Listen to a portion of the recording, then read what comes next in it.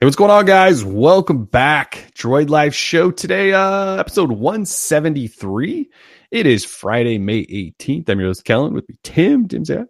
Hey, guys. How's it going? Tim here. So we've been gone for a week. We had Google I.O. last week. I was gone for a couple days. We didn't have a show. So we've got a huge show. I know this is going to be disappointing. So we're not doing trivia this week because we have so much stuff to talk about that it could be like a 2-hour show. And if we had trivia, it'll be another 20. So apologies if you were tuning in for trivia. We're skipping it this week. We'll be back with the next show though. We promise. So what we're talking about though is Google I.O. because we got to recap some of that. We want to talk Android P and a bunch of things happening there. Some other stuff from I.O. like assistant changes, and we haven't really weighed in on Google Duplex. I know it's kind of controversial still.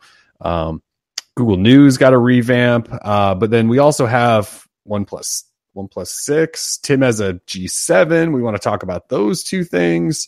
HTC is going to announce a new phone it's next week, right? Like next Wednesday, I think. So we'll talk about that because there's a huge leak around that. There might be a Pixel Watch coming, and YouTube Music is here, and YouTube Premium is here too, and Verizon has a weird prepaid service. I mean, there's like a lot of stuff that we need to go over. So, anyways, see, we're already disappointing people in the chat with no trivia. Oh, they just said we still needed a trivia. That's fine. Sorry, guys. There's no trivia this week. All right, well, let's dive into Google I.O. So Google I.O. was last week. It was last Monday, Tuesday, Wednesday. Yeah, no, Tuesday, Wednesday, Thursday. You got it. Yeah, Tuesday, Wednesday, Thursday. I got there on Monday, but it was actually Tuesday, Wednesday, Thursday. So the first day is obviously always the big day. Well, for those who don't know, we're talking about Google I.O. is Google's developer conference. They have it every year. They announce all of the changes they're doing in terms of platforms and software updates and wherever their kind of vision's going. This is not a hardware event. That's always in October-ish now for them, where they announce phones and things like that. I.O. is mostly software and platform. So anyway, so the first day was the keynote. It was supposed to be an hour and a half. It ended up being like 2 hours, I think. But they announced quite a bit of stuff. Obviously, we got Android P, developer preview 2, which is also Android P beta, first beta. So anyone with a Pixel or Pixel Pixel 2 or Pixel can get on that if they want to. Just sign up and you can get on. But they also announced that additional devices that are non-Google devices, and we'll dive more into this, but can join the Android beta, which is a first and pretty huge news, I think. They talked about Android P possibly being adopted just quicker in general, especially if a phone has a Snapdragon 845.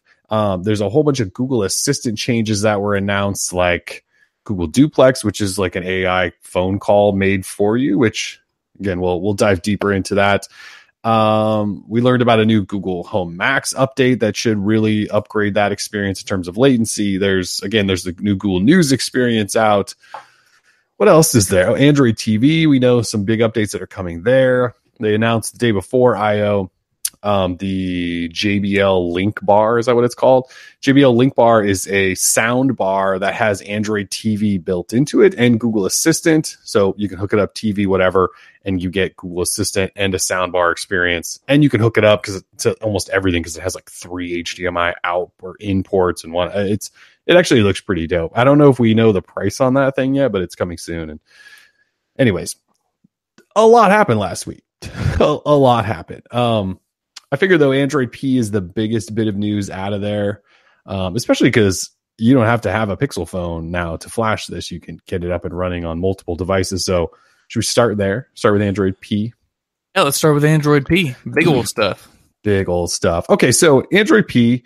They put up their big slide on the presentation that's in the shape of a P, and it's made up of all of the new features and stuff in there.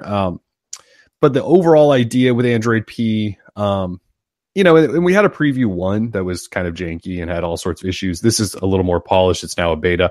And so they're really starting to talk, I think, more about some of the features we discovered back then. But they're talking about simplicity is kind of like the theme, I guess you could say, of Android P. And so in the beta, we get new swiping gesture navigation, which is a pretty major change for Android, from going from the 3 button setup we've had forever the 3 shell setup, to gesture navigation. Kind of huge. Like there's new volume controls, and the notification shade looks different. There's kind of a new material aspect to that. There's even things like better screenshot controls and tools. Like you take a screenshot, sharing, editing it, like that stuff's easier. Let's see, what else did they announce in terms of just P at this one? We've talked about some of the other stuff in P from the preview. You'll get suggested replies. There's a new battery power saving mode. So adaptive brightness has been around for like years, right? But they talked about it like it was a new feature. They must just be tweaked adaptive brightness. But anyway, adaptive brightness is now smarter. It listens to you and figures out when you like to brighten and dim things, that sort of thing. Let's see. They're going to implement something called the dashboard. And the dashboard is a sort of an initiative by Google to get Android or your phone maybe out of your hand a little bit more. So in the dashboard, you'll find things like app usage and when you're using it throughout the day. Not necessarily like how much data you're using, but just how often you're using apps. And you can set timers on those so that they kind of get grayed out and you can't use them for a while, like say Twitter or something like that. They're going to introduce a mode where it slowly grays out your phone at night so that hopefully you'll just get annoyed and put your phone down and go to bed and stop looking at it. So they're introducing a lot of simplistic things, but then they're also trying to do this thing where they get the phone out of your hand more. So you just live life a little bit, which is kind of weird coming from a company who wants you to stare at your phone and look at ads all the time. But I do appreciate that they're adding some controls. That stuff's not in there yet. It's coming later. What am I missing? You're not missing much. The thing is, like, there were a few like kind of forward facing changes for Android P, but I feel like Android P is so much more of like a back end thing that will just sort of feel over the years, as it sort of just kind of integrates itself into the pie. Sure, Android P won't be running on devices. It'll be on like 5% of devices by this time next year, which is, I guess, hey, good. We don't know that. This could be the year of Project Treble. Exactly. So just like Treble, I feel like Android P is a lot more of that back end stuff that we're just going to see over time, maybe. Because in terms of like the UI stuff, there's not anything too major, besides the gesture nav, which I hardly even consider to be gesture nav. It's a single freaking button with a swipe feature. That is not gesture like control by any means. It's really not gesturing. It's not. There's still a back button. Yeah. So until that, like iOS hasn't had a back button forever. They're always integrated inside of the apps, or you can just kind of swipe back. Like that's intuitive. What Android P and their gesture navs is not exactly intuitive, but it is something different. So of course we have to talk about it. And the blogosphere and the tech blogs are like, they freak out over like nothing. Yeah. And I get it. You got to get those clicks, but we do, don't know, man. But for me, it's just a lot of that back end stuff. The developer stuff outweighs, of course, naturally always at Google I/O. Yeah. The developer stuff always outweighs kind of that forward customer facing changes. So that's just my opinion. But so you talked about the 5 things that, so yeah, because you guys probably don't know this. When the first P beta dropped, Tim was like in the middle of reviewing, I think it was the S9 Plus. Yeah. And so he didn't necessarily dive into that first preview. I took it on and, it basically like ruined my Pixel 2 XL for a while. I had to like leave it because it was so janky. So he's now on the beta and shared like his 5 favorite things. You want to talk about like some of those and what you liked about them? Yeah, absolutely. Like you said, once I flashed the Android beta and got the OTA, and oh, what a beautiful thing the Android beta is. I don't have to pull up ADB like some nerd. God, I love ADB so much. I just wait for that OTA to come and I'm good to go. But regardless, so this was my first taste of Android Popsicle. Oh, excuse me, Android P. Peppermint. And peppermint. That's disgusting. That's like the worst dessert idea name ever. Anyway, my first taste of Android P. So I wrote up my 5 favorite things, and I really like the volume controls. It makes so much sense to have the default option control be over the media volume, not necessarily your ringer. Makes complete sense. Can I just say that initially it annoyed me because I think it was just a change that I wasn't used to. Yeah, you'll get used to it. Oh, well, now I now since using it, so like I have this OnePlus 6 here, which is not running P, and I've been using P for the last ever since it dropped, and so now on the OnePlus 6, it bugs me that it doesn't adjust the media volume. Exactly. So, it does make sense. When you adjust volume for things, you always, I think you described in an article, you're like, look, you pop something up and like the media is blasting and you hit volume down and it doesn't flip over to do media. It does your phone and then you're screwed and you're embarrassed. Yeah. Exactly. Because you're playing Toxic by Britney Spears. And like, right. I've had this happen plenty of times at an airport. It just sucks. And yeah, of course, they have an independent button, a separate button now for your ringer, changing it between ring, silent, like snooze, etc. So I love that change. They added in the battery status via the ambient display. So first, it would just be sort of your clock, whatever kind of notifications you got going on, and it would also show what's playing in the background whenever music, if you had that option enabled. Now they show your battery status as well as when it's charging, how long it's going to take to fill the battery while charging. So nice little touch there on the ambient display. Gestures. I talked about the gestures. Now, while I don't think that these are like insane gestures that are going to change the game for Android, they are cool and they work just fine. And I think they work just fine. I like the look. So when you just give a simple swipe up, you've got your recent apps and you can scroll through those. You can drag the pill to the right and sort of just scrub through whatever recent apps you have. And it also shows the applications, I feel like, that you open the most there on the bottom there, and sort of those like suggestions, not necessarily the ones you have. Only on the Pixel launcher, though. Like I have it on the Essential phone and it doesn't have those predictive apps. So it just shows you whatever your whatever's there in the dock. Yeah. Okay. So at least on the Pixel, you've got some sweet suggested apps there. I'm having a stroke. Next up, adaptive battery. So this is going to be Google, sort of the phone learning over time what you're using and how it should be power managing applications in the background. It's saying, yeah, Tim doesn't use this that much. Let's shut her down.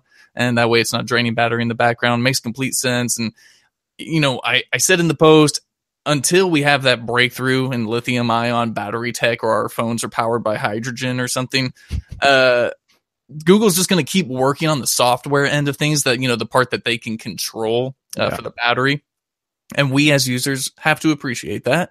Sure, we can all have 5,000 milliamp hour batteries and fast charging and all that. But like, if the phone is literally sucking juice faster than like we can put it in, then it's just no good. So props to Google on that. The only thing that scares me about this is that it might just take over an app that maybe you don't use all the time, but you still want instant notifications from, or something like that, or better syncing. And I say that because, well, if you've used any of the Chinese phones, like anything from Xiaomi, Huawei, I'm missing one, but like theirs are ridiculously aggressive. Like notifications on those phones rarely come through unless you go and tweak like 10 different settings to tell them when to come through. And I even feel like Samsung phones in the last year, like specifically the S9, and I think the Note 8, like I had to tweak a whole bunch of stuff because I was getting weird syncing issues with like Inbox not sending notifications. And I think it was like their aggressive battery killing because they're trying to extend batteries as they put more and more crap in phones. So I hope Google does this right. And they actually warn you, I think in the setting, it says, you know, this could make it so you miss some notifications and things like that. So just be wary. I think you can do it app by app on what you want it to be adaptive for. But so it makes me a little nervous. I'm not a huge fan of these phone things where they try to learn your battery patterns to try to make, I just don't know that I trust them all the time. But I mean, Google is kind of the AI company. Maybe they'll do it right. I'll obviously give it a try and see how it works. And I think Joey in the chat said he thinks it's been working great. So I'm just a little skeptical because everyone else sucks. What I appreciate is that instead of like the Chinese phones where everything is just full blown overdone limiting, you know, Google says at least they're trying, it will learn over time. So maybe it's just something that will have to improve. Like after a month of using it, it just knows which apps you want to go through, etc. If it's smart, right? And if it's not smart enough, they could change it and we'll have an adaptive battery 2.0 next year. Well, yeah, that's the thing, right? Is they can hopefully just continue to improve it. Exactly. And they probably will announce adaptive battery 2.0 in next year's I/O, which will be fun. And what blew my mind is like, since I came from the Galaxy S9, this new feature for Android P like was not a new feature for me, and that's that text selection bubble. And so whenever you're hovering with the cursor inside of text, it brings up a little bubble. And I've had that, I thought, forever on the S9. I didn't know that was like a new thing. And so yeah, there it is on Android P, and was like, okay, this is pretty dope. And of course, it works just as well as it has on iOS for the past 10 years.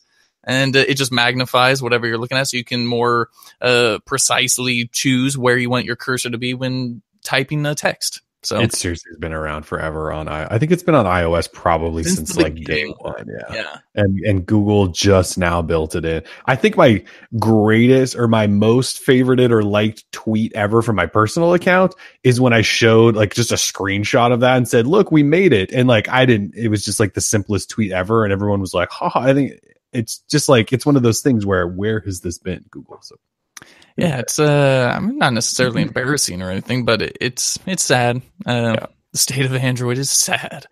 Yeah.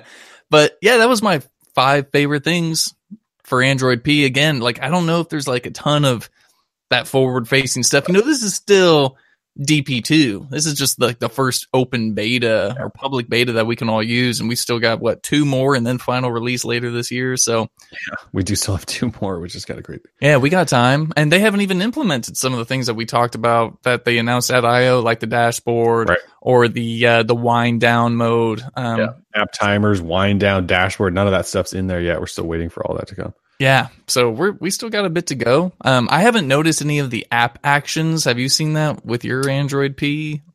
Hear my cat squawking in the background. He's so sad. Yes, in the app drawer. Yeah, I haven't seen any app actions. I've noticed them quite a bit. Let me see if there. Yeah, there's 2 there right now. I don't know if you can see them. See them right below that top bar of apps. Oh, yeah. So one's for Nest. It says like if I want to check it's like a shortcut to check my front door camera. That's legit. And the other one is a dash lane password search, which is pretty cool. Yeah, so they are, and that's actually pretty. Like that dash lane one's handy. Like if you're in an app and you need to look up a password because the thing didn't pop up, like because now you can swipe up to get into your recent, and then I can swipe up again within an app and then tap that. It's actually kind of handy.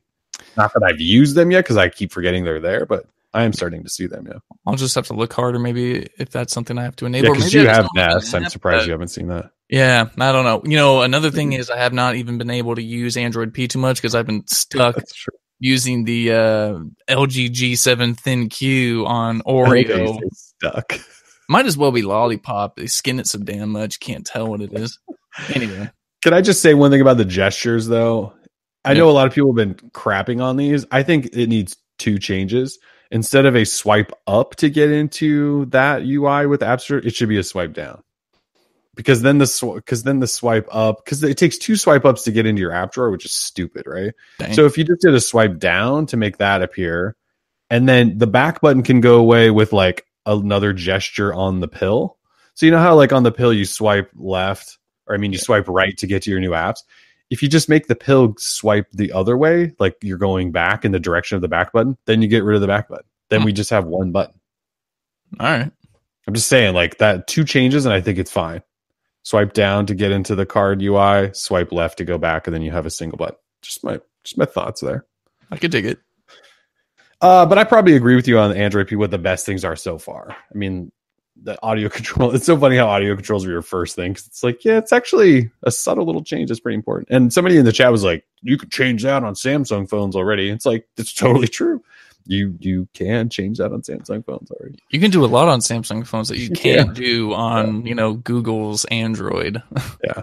What's kind of funny about Google updating their version of Android is that it's kind of like we get to relive new software features like Apple people do, like things that have been around for a while, and we get really excited about them, right? And Samsung, like super fans are always like, that's been in Samsung phone, Google's just copying Samsung. It's kind of true. I'm not going to deny it. Like when Google releases stuff to their version of Android and we get all happy about it. Oh yeah, Samsung, LG people are like, guys, that's not new. Well, it's like multi-window. Samsung has had that multi-window stuff for what feels like ever. And, we finally got it last year. So good for us. Think about that. It's so embarrassing. Oh, man. All right. So in terms of P, that's probably the biggest stuff for now. One thing I don't think we wrote up, and I'm kind of tempted to, but you haven't been using it on Android P. If you constantly swipe away applications from a specific app, like say you really never like tap into it and go into it, it now does this warning where Yeah. it says like, you seem to swipe these away all the time. Do you want to just not get notifications from, which is kind of cool. It's kind of cool, but kind of dumb because a lot of notifications you get just for the sake of getting the notification. I think like one, it's like the Google Now one, like say I'm following a baseball team or something. I'm always kind of swiping away the scores because, spoiler alert, like I don't need that. And, it always, because for some reason, because I stream, the score is always ahead of whatever my actual feed is. So I'm swiping it away. And of course I want to keep getting those notifications, Google. Like, it's like a pretty core feature of your phone. I don't want to stop getting them. But I can't tell how often it asks, but I feel like it asks me at least on a couple apps a day. Yeah, a couple apps a day. Like Dark Sky, like I'll never open an application for that I'm getting precipitation, but I still want to know that I'm going to get some precipitation. It's ridiculous. It's fine though. It's cool. Let's see. So Developer Preview 2 beta is again available now. If you own a Pixel, Pixel XL, Pixel 2, Pixel 2 XL, you can go to, what is it, like android.com/beta or something like that.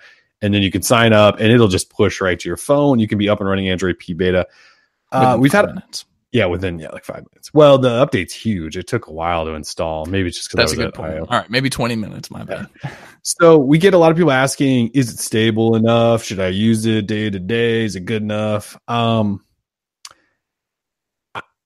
used the Pixel 2. I immediately flashed the Pixel 2 XL at I/O when I was sitting at the keynote, and I've been using it ever since. Flew to Montana right after. I took a couple days off, used it the whole time there. I didn't use any other phone. So I've been using it daily up until basically yesterday when the OnePlus 6 showed up. And I haven't really had any major issues. Like the camera still works, GPS still works. I haven't tested Bluetooth a lot since Bluetooth always sucks on Android, but it's been working. Like when I get in my car, it fires up Android Auto pretty quickly because it seems to connect over Bluetooth easily in there. It seems to be stable enough for me. I don't know what your version of stable is, but I mean, when you use it for a couple of days, were you fine with it? Were you using it just as your normal phone? Yeah, I was totally fine with it. I didn't have any problems. I was still able to play my games. I was doing Bluetooth just fine because I just set up my headset and walk around the block, and everything was good. Yeah. I didn't have any problems. Yeah, so it seems pretty stable. I mean, Google's labeled it a beta, which means they open that up, which means there's problems. Yeah, so they're still saying, look, there's going to be some bugs, and they usually list out the bugs in their release notes. I haven't looked at it in a while, but they're saying it's beta, so it's stable-ish. I mean, they're not calling it an alpha, so they're letting people just sign up to get it. So it's probably okay, but just go in knowing that. In possibly more exciting news, though, we got Android P beta for non-Google devices. Huge. This is pretty big. This is treble, the year of treble. So if you own an Essential phone, a Nokia 7 Plus, an Oppo R15 Pro, the OnePlus 6, which you don't own yet, but you will in a couple days, the Sony Xperia XZ, XZ2, a couple of Vivo phones, which you can't buy here, and the Xiaomi Mi Mix 2S. If you own any of those phones, you can flash Android P beta right now. And on some of those phones, actually, I think all of them, I think it just wipes out whatever skin is on your phone and puts on just stock basic Android P, which is kind of crazy. Like, Xiaomi phones, Vivo phones, Oppo, they're pretty heavily skinned. And it wipes it all out and puts stock Android on there while you're running this Android P beta. And then eventually they'll probably push a stable version of their skin version and stuff like that. But I know, which kind of sucks. So on the beta. Yeah. Well, so that's going to be the interesting thing to see is like when the next beta arrives or DP3, DP4, do these companies all offer? I'd imagine if their phones are running stock Android, they could probably get that next version pretty easily, but I don't know. Hopefully they do. And then, like if you own a Xiaomi Mi Mix 2S, you might as well ride that beta up to the furthest beta you can and then just leave it there instead of like flashing back to whatever their skin is, unless you really like their skin. But so pretty crazy. Project Treble, for those who don't know, was introduced last year with Android O. And what it tries to do is like compartmentalize, sort of break apart, modularize, that's probably not a word, break down Android into certain pieces so that it can be upgraded easier. So like Qualcomm, for example, can update what they need to have updated and have it ready for Android P separately from whatever Samsung needs to do and whatever Google needs to do. And so it's all kind of broken down. And so everyone can update it quicker, sort of, if that makes sense. It's probably not even the clearest way of explaining it.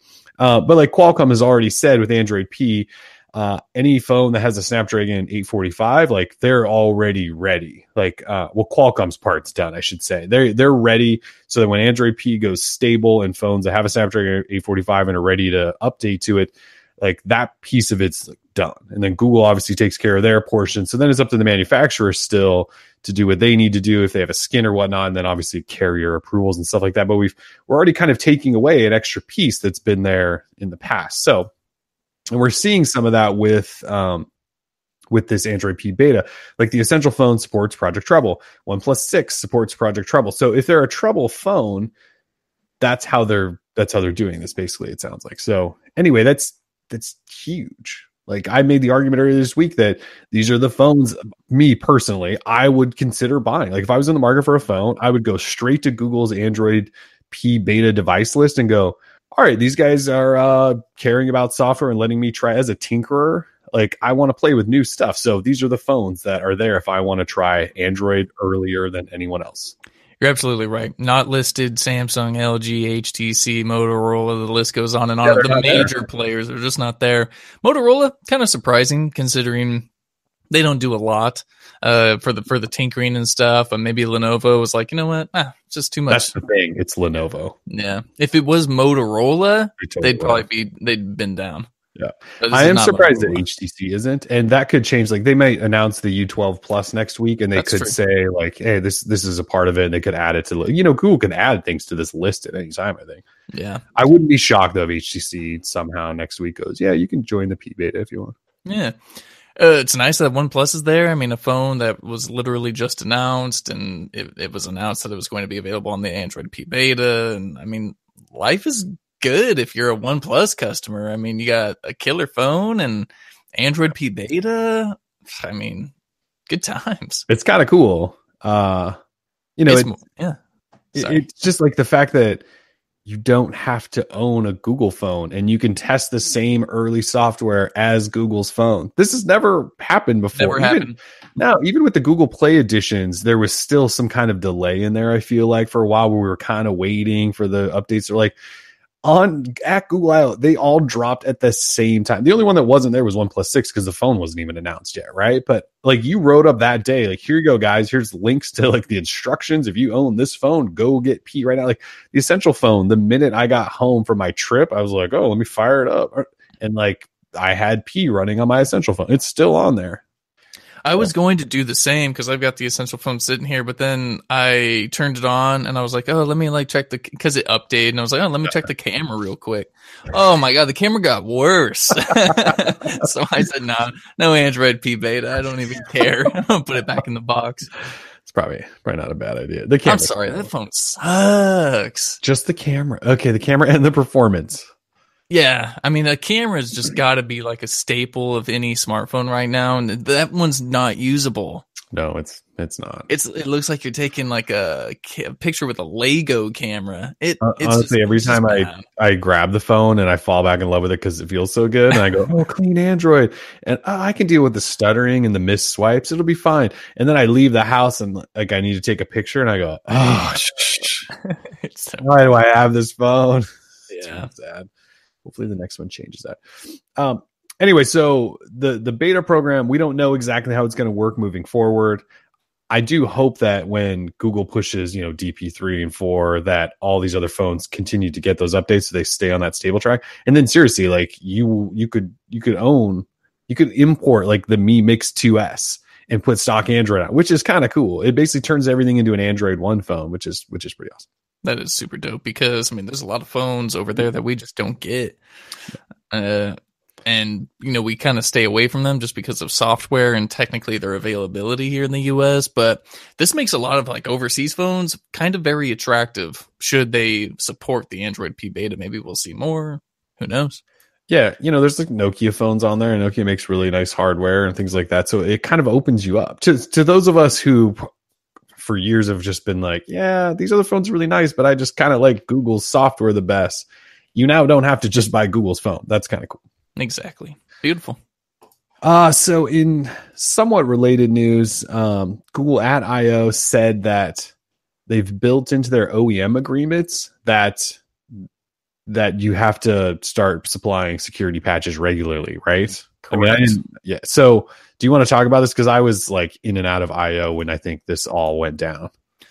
Yeah, so I mean, sort of a big deal that happened. When on stage during their like "What's New in Android" security session, you had Android's security lead, Dave Kleidermacher, and he said, "We've also worked on building security patching into our OEM agreement. This will lead to a massive increase in the number of devices and users receiving regular security patches. So we're really excited about that." So. What they said is that they've worked on building it, not necessarily that it's there, but it's something that should be coming. And we also don't know if this counts for every OEM that signs the agreement. Or what level of device, probably. It's exactly. Probably partly the deal, yeah. Yeah, so we don't know all the full details, but what we do know is that Google is still hammering these OEMs to make sure that people are getting updates regularly, especially security updates. The major ones we can understand because I'm sure there's a ton of work that goes into those and countless engineer hours. Right. But for security patches that should be extremely easy to push through, it looks like Google's trying to make them more regular. So you can't even say that's a bad thing. That's just always a good thing. So yeah, we talked in recent years when there was patches that needed to come out, like there was a couple of vulnerabilities where it kind of made Google go, look, we're going to start doing these things monthly. And Samsung signed on, and they're about the only one that signed on to do it monthly. And others have kind of done them every couple of months. If they're making them sign agreements now that say you have to do this, that's a good thing. While these aren't the major OS updates, I don't know that Google could ever get people to commit to doing that because, like you said, it's super expensive. But security stuff, all these OEMs should be doing these regularly. Like even Samsung's falling behind a little bit, right? Like I feel like people are just now getting like April's and May. I know we're mid-May, so that's not terrible. But I thought some phone just got April the other day, or is still on April. So they've even fallen behind a little bit, but they're probably about the best next to Essential. I mean, Essential's getting security updates faster than Pixel devices, so they really are. I don't even know what's going on there, man. It's pretty crazy, actually. It's ridiculous. Yeah, because was it Monday right before I/O? We got the May security patch, and we wrote it up, and then Essential goes here, like 10 available. Yeah, and then a couple days later, Pixel. Yeah, pretty bad. Yeah, that's awesome. So that's something that's happening. So that's good. Yeah. So I think that's it probably in terms of P and software updates and things like that. Should we talk about all the assistant stuff? Yeah, assistant stuff is huge. So Google Assistant, it was Sundar that was still talking about all the Google Assistant stuff, right? Yeah. Yeah. And he announced... come out. Yeah, that's right. He did. He announced a bunch of stuff. For one, we've got a whole bunch of new voices in Google Assistant. How many voices? Like six new voices, and they should be live. If you have, you should have Assistant on your phone at this point, depending on what phone you're running. But you can go into your Assistant settings and you can change voice. There's 6 of them. None of them really sound that different. I mean, they're all subtle. They're sort of different, but it's kind of far. There's I think there's 3 women, 3 men now, or something like that. Yeah. And they teased a limited time mode where John Legend can come on and say some funny stuff, which I don't know when that, it said, just later this year that might be rolling out. It was kind of funny, but we'll see if that matters or not. It's kind of like what Waze does. Like Waze always has guest people. Like, didn't they have Morgan Freeman do like Waze for a while and some other people? They have a ton of people. Yeah. So it could be kind of like that, maybe. I don't know. All right. Let's see. Google's going to introduce continued conversations to the assistant, so you don't have to constantly say the ergo command, right? Or her Google. You don't have to say that command over and over. You can just say it once, and then it kind of keeps listening a little bit, and you just keep carrying on that conversation with your assistant. So especially your homes, that'll be nice. Let's see. What else did they do? Multiple actions, which they've kind of done a little bit of, right? In the past, multiple action where you could have Google Assistant do like 2 things. Well, now they're going to possibly expand that. So you can do multiple things with Google Assistant at the same time, which is kind of cool. And then the big one, which was shown in a demo, is Google Duplex. Do we know why it's called Duplex, by the way? I think we do, but I couldn't tell you right now. Sorry. Okay. So Google Duplex was the demo that had everyone talking. Well, it's still talking. I saw people writing it up today because now they just think it's all fake. Google said, we're going to have the assistant someday. They didn't put any sort of time frame around this, I don't think. They said, we will, like, say you want to book an appointment to get your hair cut or a restaurant reservation. We're going to use an assistant with like an artificial person to make the call for you and carry on a natural conversation with a real person on the other end to set up that appointment and all of this stuff. And so they ran this, they ran a demo or a recording, maybe is a better way to put that. It wasn't a live demo. It was, and so somebody called, I think it was for a haircut, right? And they booked that. And then somebody called a restaurant and the conversation was all over the place. And like the artificial person on the one end somehow kept up and carried on this sort of natural conversation. And everyone cheered because it was all nerds there. Everyone cheered and thought it was really the coolest thing they'd ever seen. Meanwhile, everyone else across the internet was like, that's messed up. No. It's not messed up. Screw people. Like, AI will be our overlord. I don't know why people are freaking out about their own like mortality, and stupidity. It's just, and I guess there's two things I've seen people point out. Well, initially people said, look, that's not, it's not really ethical, I don't think, to have like a robot call somebody and not disclose that. So Google quickly was like, oh no, we're going to disclose it. Well, doesn't that seem weird that like you could get a call today and you'd think it's a real person and it's not? Dude, think about this. Like robocalls happen all the time. Yeah, but you can tell those are robocalls. Yeah, but if it's better, less like indistinguishable between like robot and man, like I think that's fine. I think it's totally fine. I don't see anything unethical unless it's like, maybe like a transaction taking place, like a legal transaction, there's something that something that needs some type of legal, I don't know, basis of something, but if you're just booking a haircut, let the robot do it for you. What you need is a damn robot to answer the phone for all the businesses. Give the businesses their own Google Assistant robot to answer the calls. So which is probably like where Google's going to go and they'll sell it for $1 billion. I hope so. Yeah, I don't know why anyone is on the phone anyways. That's like, it's an antiquated technology. Like we don't talk to people anymore. We just talk through the phone. So my brother's a big phone person. And I think it's usually when he's driving to and from work on Bluetooth or whatever, but he calls me all the time. And I'm usually like, I think I'm in the middle of something. And so then I just immediately just send him a message right after it hangs up. And I'm sure he drives him nuts because he knows I'm sitting here with like 16 phones around me. But yeah, he's a phone guy. Sorry. I was going to say, G7 in the chat says, this is great for a guy's night out. If you can train your assistant to sound like yourself and call your girlfriend on a Friday night to talk to her, that's genius, right? So you and me, we go to Vegas for CES. We're there. You're always, you have to call your wife. I call my girlfriend. If we could just have our phones do it and like sort of take up that time, that we need to do because we'd rather be like, having a beer and having dinner or something like that. Blackjack, yeah. It's true. And then they could take that a step further by doing the conversation and it records it. So then you can play it back later and be like, talked about. Then you remember what you talked about. Yeah. Genius. All right. Well, we've got the $1 billion idea. Sorry, Google.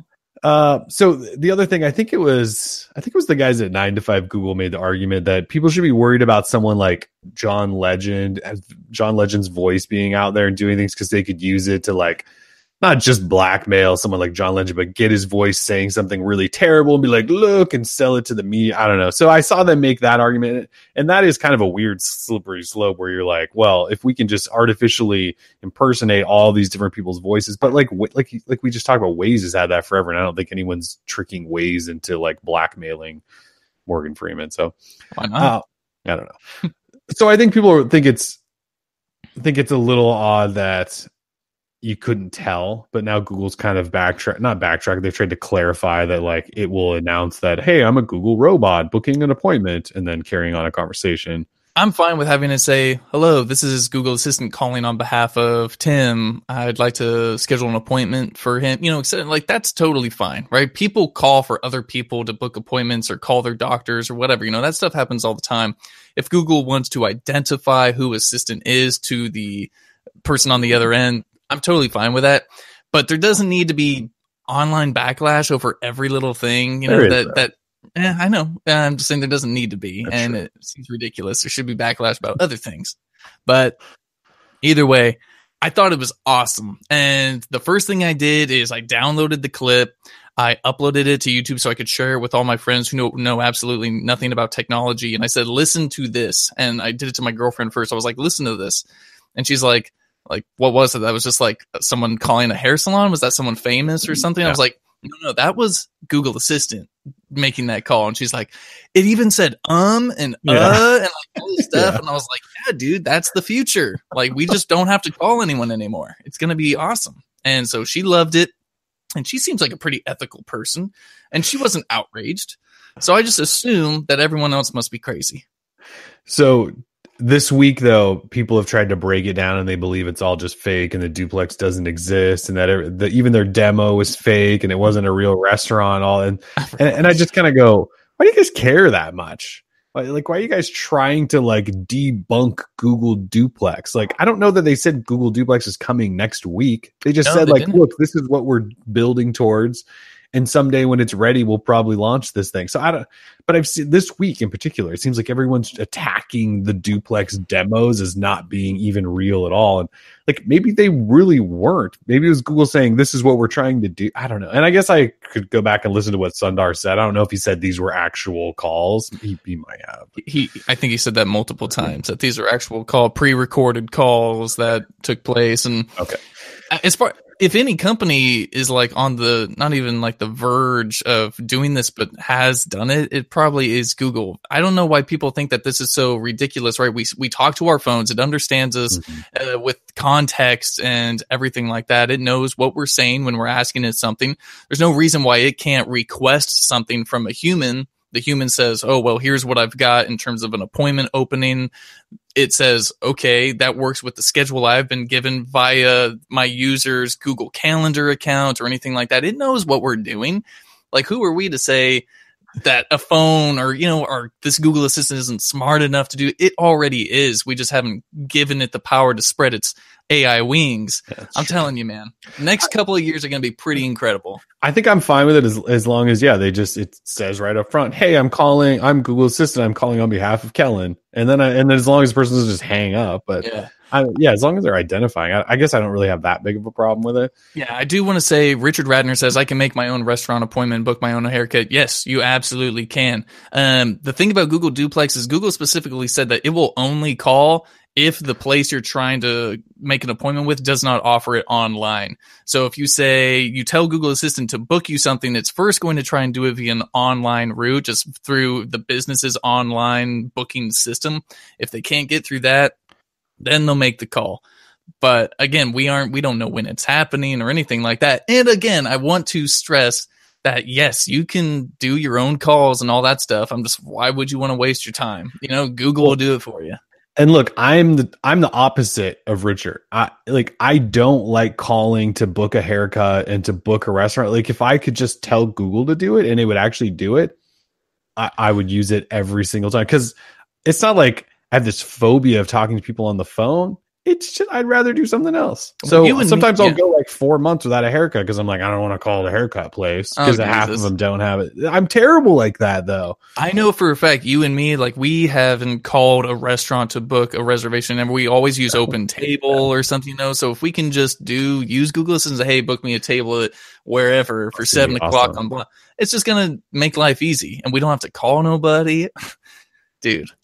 Life is going to be, I'm just going to be kick back, assistant, everything. Just eating dinner, not making any calls. It's going to be great. Yeah. All right. So that was all the assistant stuff. A lot of that stuff is the duplex stuff, we don't know when that's ever coming. But the other stuff we talked about will be slowly rolling out, like the multiple actions and all that stuff. And like the new voices are already there. If you want to change your Google Assistant voice to one of the new 6, you can already do that. All right, so there was Google News was announced as a replacement to Google Play Newsstand, which was an app I don't think anyone ever used. Did you ever use Google Play Newsstand? Newsstand? No, I used News and Weather, but never Newsstand. Yeah, News and Weather was the only one I ever used. Newsstand, never. But Google News is now taken place of Google Play Newsstand, and then online Google News also got a revamped experience as well. It's one of the more confusing things ever. What's in terms of what it was replacing, because you've got the Google News and weather, which still exists, alongside Google News. It, I guess, just doesn't have weather. Yeah, and they just probably won't update it. Yeah.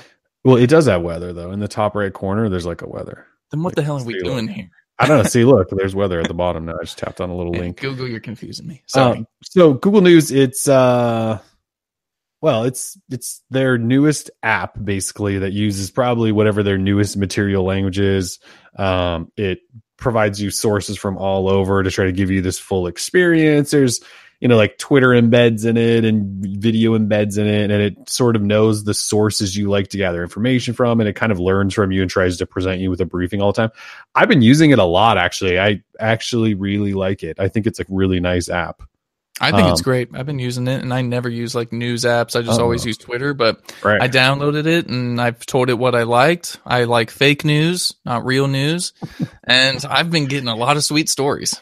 Yeah. I mean, it's pretty great. And the front page where the For You section, where it's your briefing and all that, it's pretty solid. I subscribe to the Washington Post, and you can like attach your subscription to it. Nice. And so then, because if you go to like the New York Times articles or Washington Post, it tells you like you've viewed your 5 for the day, and it does that within the app. But if you have a subscription, you can sign into your subscription, then you can just read all of them from within here, which is kind of cool. And it still has newsstand built in case you subscribe to magazines and things like that. But the UI itself is just pretty great. It's pretty nice. Yeah, it's nice scrolling through there, checking it all out. It's super clean. So if you haven't used it yet, you probably have an update for Google Play Newsstand if you haven't updated already, but it is out already. And rest in peace, Google Play Newsstand. It never used you. Yeah. All right. What else from I/O? Is that pretty much it from I/O? For I/O, I kind of want to say, yeah. Well, there was a bunch of stuff, but yeah, sure. We learned that the Google Assistant powered smart displays are coming here this summer, so that's going to be exciting. Did they finally give us a date? Did they say? I'm looking. It was the first thing I wrote after the keynote because, I can hammer this out in 5 seconds. I'm looking. There it is. July. First one to be here in July. Nice. So previously they told us summer, so now July. Which is kind of cool if you've been waiting for the Amazon Echo Show Google version. They're finally coming. They're obviously still building all those out, and we still have plenty of partners there, right? Like LG, Lenovo, JBL. I'm sure everyone else will probably. Everyone else is going to make one. Every company you've ever heard of that will be at CES will have one this year. Yeah, exactly. Seriously, everyone will have one this year at CES. Exactly. So. And Samsung's going to announce one too, but it's going to have Bixby, so no one will care. No one will care. Google Lens got some new features that we didn't really talk about. Is it weird that I'm just underwhelmed by Google Lens? I know it has some cool stuff. Like they're going to finally build in the ability to just snap something and save it as a PDF. That's actually pretty helpful. Like that's receipts and stuff, and it recognizes that they're receipts and things like that. Yeah. That's pretty cool. They're adding better text selection, which is kind of cool. I don't know if they've ever taken a picture and needed to select text in it, but if I do, I can. Have you ever done that? Yeah, I mean, I think people must do that. And they added some style match stuff where you can find, like, if you take a picture of a shirt that's like a $1,200 shirt and you want to see alternatives that are $15, you can do that. Yeah. And then they announced that it's coming to a whole bunch of new phones from LG, Motorola, Xiaomi, Sony, Nokia, OnePlus, Asus, no Samsung. Basically, Samsung's not down with Google Lens because they have their own crappy Bixby thing. Bixby Vision. Yeah. So that also happens. We had the Google Photos changes, color pop, and soon they will introduce a colorize feature or edit feature that'll let you take those old timey black and whites from back in the day and colorize them, which is awesome. You know, you love breathing new life into those old photos and stuff. Like if I could find some old pictures of my mom from like way back in the day, I could colorize them and then send them over and be like, yo, look, Mom, you're in color. Yeah, that stuff was kind of cool. The color pop thing was something that other apps have done forever, right? Sure. Where they kind of gray everything out and do some pop. So that's cool. But the old black and white photo thing where they were like, let's make this color. That was pretty sweet. I love that stuff. You know, we've seen like pro photographer editors do that stuff, like say with photos from World War I or something, you know, where the color photography was not very accessible, and you know, turn some of those photos from dark contrasty black and whites to the color, and it really just sort of like it lets you look at things in a different light.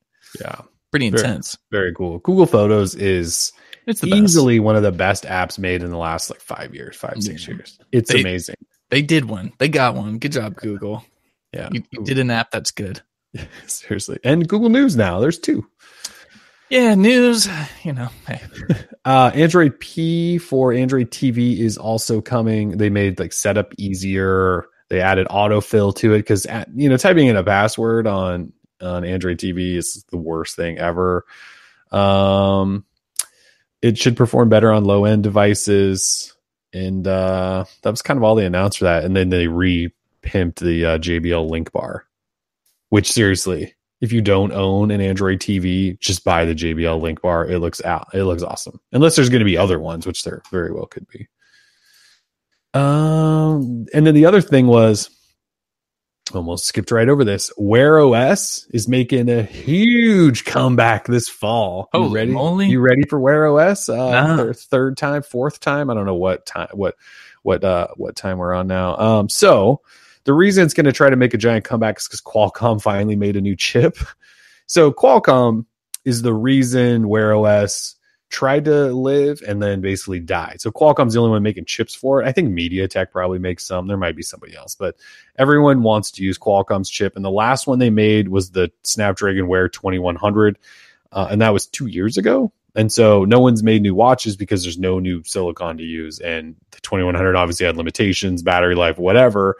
So everyone's been waiting. And Qualcomm says, yeah, we finally built one. I think it's the 3100 possibly. And they said it was built from the ground up. But they kind of hinted at the combo watches. Like there was that leak about the LG watch that was like a mechanical hand timepiece with smartwatch display kind of underneath, hybrid kind of thing. Qualcomm hinted at that actually quite a bit. They sat down for an interview with Wearable and talked about the really big focus on the look of your watch. And what they were saying is, look, when you're looking at your watch, your smartwatch, it looks really cool. The screen's on, it's lit up, it looks great. But when you're not looking at it, it just looks like a black screen and it doesn't look pretty anymore. It looks stupid. And if you turn on the ambient display to show hands, like that still doesn't really look that great. And he's right with that. So what he's saying is we want to make watches that look nice and that are also smart. And so I think that's kind of where he's going, is that hybrid style of watch where it looks like a watch, plus it has a smart display. So they said, where's the time frame on that? I should know it. I'm looking at the article. Where is it? It was later this year. Well, it's this fall. So it's this fall. They're going to introduce the chip. And I had imagined that could be with Google. Maybe Pixel 3 watch, which got, or not Pixel 3 watch, Pixel watch, which got rumored last week as well. So in the fall, and then they said over the holiday season, they'll have releases from a whole bunch of their partners with this new Snapdragon chip. So Qualcomm's going to bring Wear OS back. Unlikely.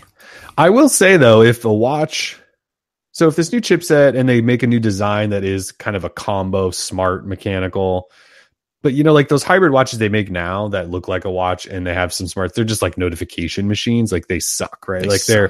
But if they can actually have Wear OS smarts with the mechanical hands, like that could be kind of cool. Because part of the deal is like some of these Wear watches do look stupid with the screen off. Like I agree with what that guy's saying.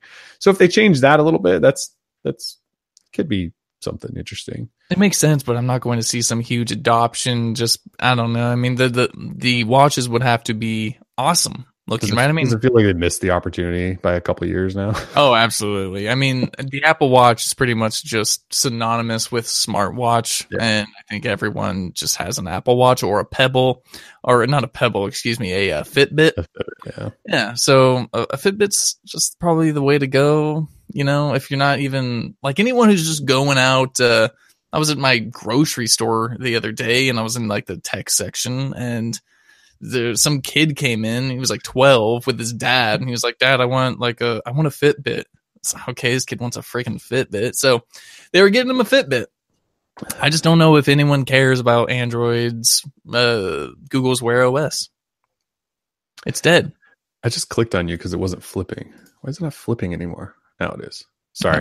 No worries. Is it flipping for you? Just, when you're not clicked on one, it's just going to stay on the other person because there's only two of us. It's just kind of weird. Okay. It usually flips for me. Like you show up and take up my whole screen when you're talking. And that's not happening now. I just don't want the rest of the show to just be focused on me. That's weird. Okay. Yeah. When I'm talking, everyone, real quick, do you see me bigly on your display or only Kellen? I'm looking at the stream now and you're not popping up. Oh, well then click. Are you clicked on someone? Well, unclick yourself. I'm not clicked. If I click on me, it goes to me big. But that's just for me. I mean, you're in control, man. I don't have any control over this. I'm not. So you're not clicked on anything? I'm not clicked on anything. So you did something. Now they just see you. No, it just stopped. Like you turned your screen off, I think, at one point, and then like now it just. Hello, everybody. Check 1, 2. Yeah, it won't flip. All right. Well, we're just gonna look at your gorgeous mug the rest of the day. Now I clicked on you, so they should just be seeing you at this point. Well, hey everybody. That's fine. I'm pretty too. How weird. I know. Present to everyone. It's even weirder. Sorry, guys, for the technical difficulties. You know what? It's better than your janky internet connection we had the other time. Hey, that's right. That was the greatest show ever. God, that was brutal. It was pretty brutal. Man, Hangout sucks. Sorry, folks. All right. Well, I'll just keep clicking off and on you. Okay. For this. Is it flipping for you when I'm doing this? It doesn't flip for me. It only stays on you because on my end, I'm only talking to you. So there's no reason that it would flip to me. You know what I mean? It really doesn't flip to me or you when you're talking. So again, like we'll move on from this, but when it normally works properly on my end, when you talk, you show up in the big screen. Yeah. And then when I talk, it flips back to me. Yeah. Yeah, like by audio, yeah, no, I hear you. What a broken piece of junk. It's a Google product, dude. I don't know. Are we expecting much else? It sucks. All right, let's move on though. So Google I/O, I think that about covers the big stuff. I think we got it all. Yeah. Okay. So we'll move on to other non-I/O topics. It only took an hour to get through I/O. That's not bad. It's not bad. All right, so OnePlus 6, possibly? OnePlus 6? Yeah, OnePlus 6. Everyone's like, next week, Kellen gets a new rig. This is not me. This is Hangouts for sure. By the way, since the last show, I got new modem, switched back to Google Wi-Fi, and hardwired. I did everything since the last show. My internet is rock solid now. This is probably the greatest looking stream you guys have ever seen. Actually, no, because Hangouts limits it to 720p. So anyway, broken, stupid thing. All right, so OnePlus 6. Got a OnePlus 6, right? God, that thing is mirrory. Look at that. So got OnePlus 6 in-house now. OnePlus 6 was announced on Wednesday morning at an event in London. Obviously, we weren't there because we live in the United States. We got pricing. So OnePlus 6 starts at $529. That gets you 6 gig RAM, 64 gig storage. Then there's a $579 tier, which is 8 gig RAM, 128 gig storage. And then there's a third tier at $629 that gets you 8 gig RAM, 256 gig storage. There are Mirror Black, which is this guy, the shiny mirror. Midnight Black, which is kind of a matte looking finish, but is still glass. And then there's Silk White, which is coming in a few weeks from now. And it has gold trim on it. And I wish it didn't have gold trim on it because it would be the one I would probably buy, but it has gold trim. So no. So that was announced. And you can order it on May 26th directly from OnePlus. It probably will ship pretty quickly, all that stuff. There isn't a ton of mystery surrounding this phone because it's kind of leaked a lot. But yeah, it has the notch. You guys knew it was going to have a notch. This is what it looks like. Doesn't look terrible. It has a little bottom chin. It's not huge. I thought the bottom chin was going to be bigger than that. It's not that big. Runs 8.1, but as we talked, you could put Android P on it if you want to. The specs are there. It's got like a 6.3 inch display when you consider the notch area up there. 6 to 8 gig RAM, up to 256 gig storage, a dual camera, 16 megapixel, 20 megapixel back there, f1.7, I believe both. Or no, maybe that was a different phone. No, they might be both f1.7. Optical image stabilization, finally. We got that. 3,300 milliamp hour battery, fast charging, USB-C, fingerprint reader. They're saying there's water resistance. They won't put a rating on it though. So there's like some foam in some parts and some silicone in some parts and some other stuff in some other parts. It's not like Samsung redid all of their internals, I believe, a couple years ago, where they coated everything and sealed every little crevice so that it's water resistant. This guy, like OnePlus, did a little bit. So they're saying like, look, it can take a splash, maybe a single drop in a sink, but you can't go swimming with it, kind of thing. So they seriously haven't announced a water rating. So just still be very careful. This is their first phone that is glass on the back, which you guys know how I feel about that. I think glass on the backs of phones is a terrible idea. Technically not the first. They did have, sort of like the ceramic. Yeah. Yeah, they had ceramic. And they said, so they talked about that. They said, we did ceramic in the past and we didn't want to do it now because it's, what did they say? I don't think they said it was too heavy. Well, it is heavy. Yeah, which is a lie. I mean, the Essential phone is like the greatest phone of all time. Ceramic. Like this is what you want a phone to feel like in hand. But not if you're OnePlus, apparently. Yeah, they called it, I don't want to say they called it fragile. They called it brittle, I think, which I think they did say fragile. It was, they said brittle or fragile, one of the two. Yeah. It's like, you're going to call ceramic brittle or fragile and you put glass? Like this thing, I mean, I'm scared to put it on anything because I know all that glass and those curves are going to scratch or they're going to crack. So that's, I actually like the OnePlus 5T. Well, it's in a drawer. I can't get it, but it has a metal back, that matte finish. Like it was perfect like that. And they didn't put wireless charging in this. So there was kind of no point to put glass other than just to say like, look, we put glass. Yeah. So I think that sucks. Look, glass looks nice and it feels nice. I get why people think glass is premium. I'm just telling you, glass is like the worst material ever to put on the back of your phone because that's the surface that you put down on surfaces. Like it sucks. So, but it's Gorilla Glass 5. Yeah, Gorilla Glass 5 is terrible. It doesn't do anything. On every phone I have, I get minor scratches in it constantly, and I try to take care of these damn things. So, yeah. Anyway, so I can't really say much about it. Like at the moment, I've only been testing it for not even 24 hours, but I will tell you, it's really nice. This phone, like even though I don't like the back because it's glass and mirrory, I would rather have the matte finish one. Like the phone performance wise, the weight, like when you feel this phone in your hand, it feels kind of heavy, which I do appreciate. But like performance, software, price, the spec list on it, the fingerprint reader's fast. Like obviously I want to test the camera a lot because in the past OnePlus phones, like their cameras just weren't as good as Samsung and Google's. I don't know if that'll change here, but they seem to be improving each year. So hopefully it's good. But there's a lot to like here. It has a headphone jack too, by the way. Nice. There is a lot to like here, especially at the price. And I know the price keeps going up. I hammered them last year when they kept increasing prices. I guess I just don't know that I need to hammer them again on it because it's just we expected the price to go up. But if you look at it, $529 for the 6 gig 64 version, that's over $300 cheaper than the Pixel 2 XL, which is 4 gig RAM, 64 gig version at base. So it's $320 cheaper than the cheapest Pixel 2 XL. And it's $200 cheaper than the Galaxy S9. If you want the S9 Plus, then we're back to being $300 cheaper than that. So if you're not a Verizon, which it doesn't work on, like, I don't know why you wouldn't be considering this. Like they get updates faster than Samsung. You can test Android P beta, like unless you're worried about that the camera's not as good as Samsung's. I don't know why you would pass on these. I mean, look, OnePlus annoys me a lot, but they make really good phones at really good prices. Yeah, no, I totally agree.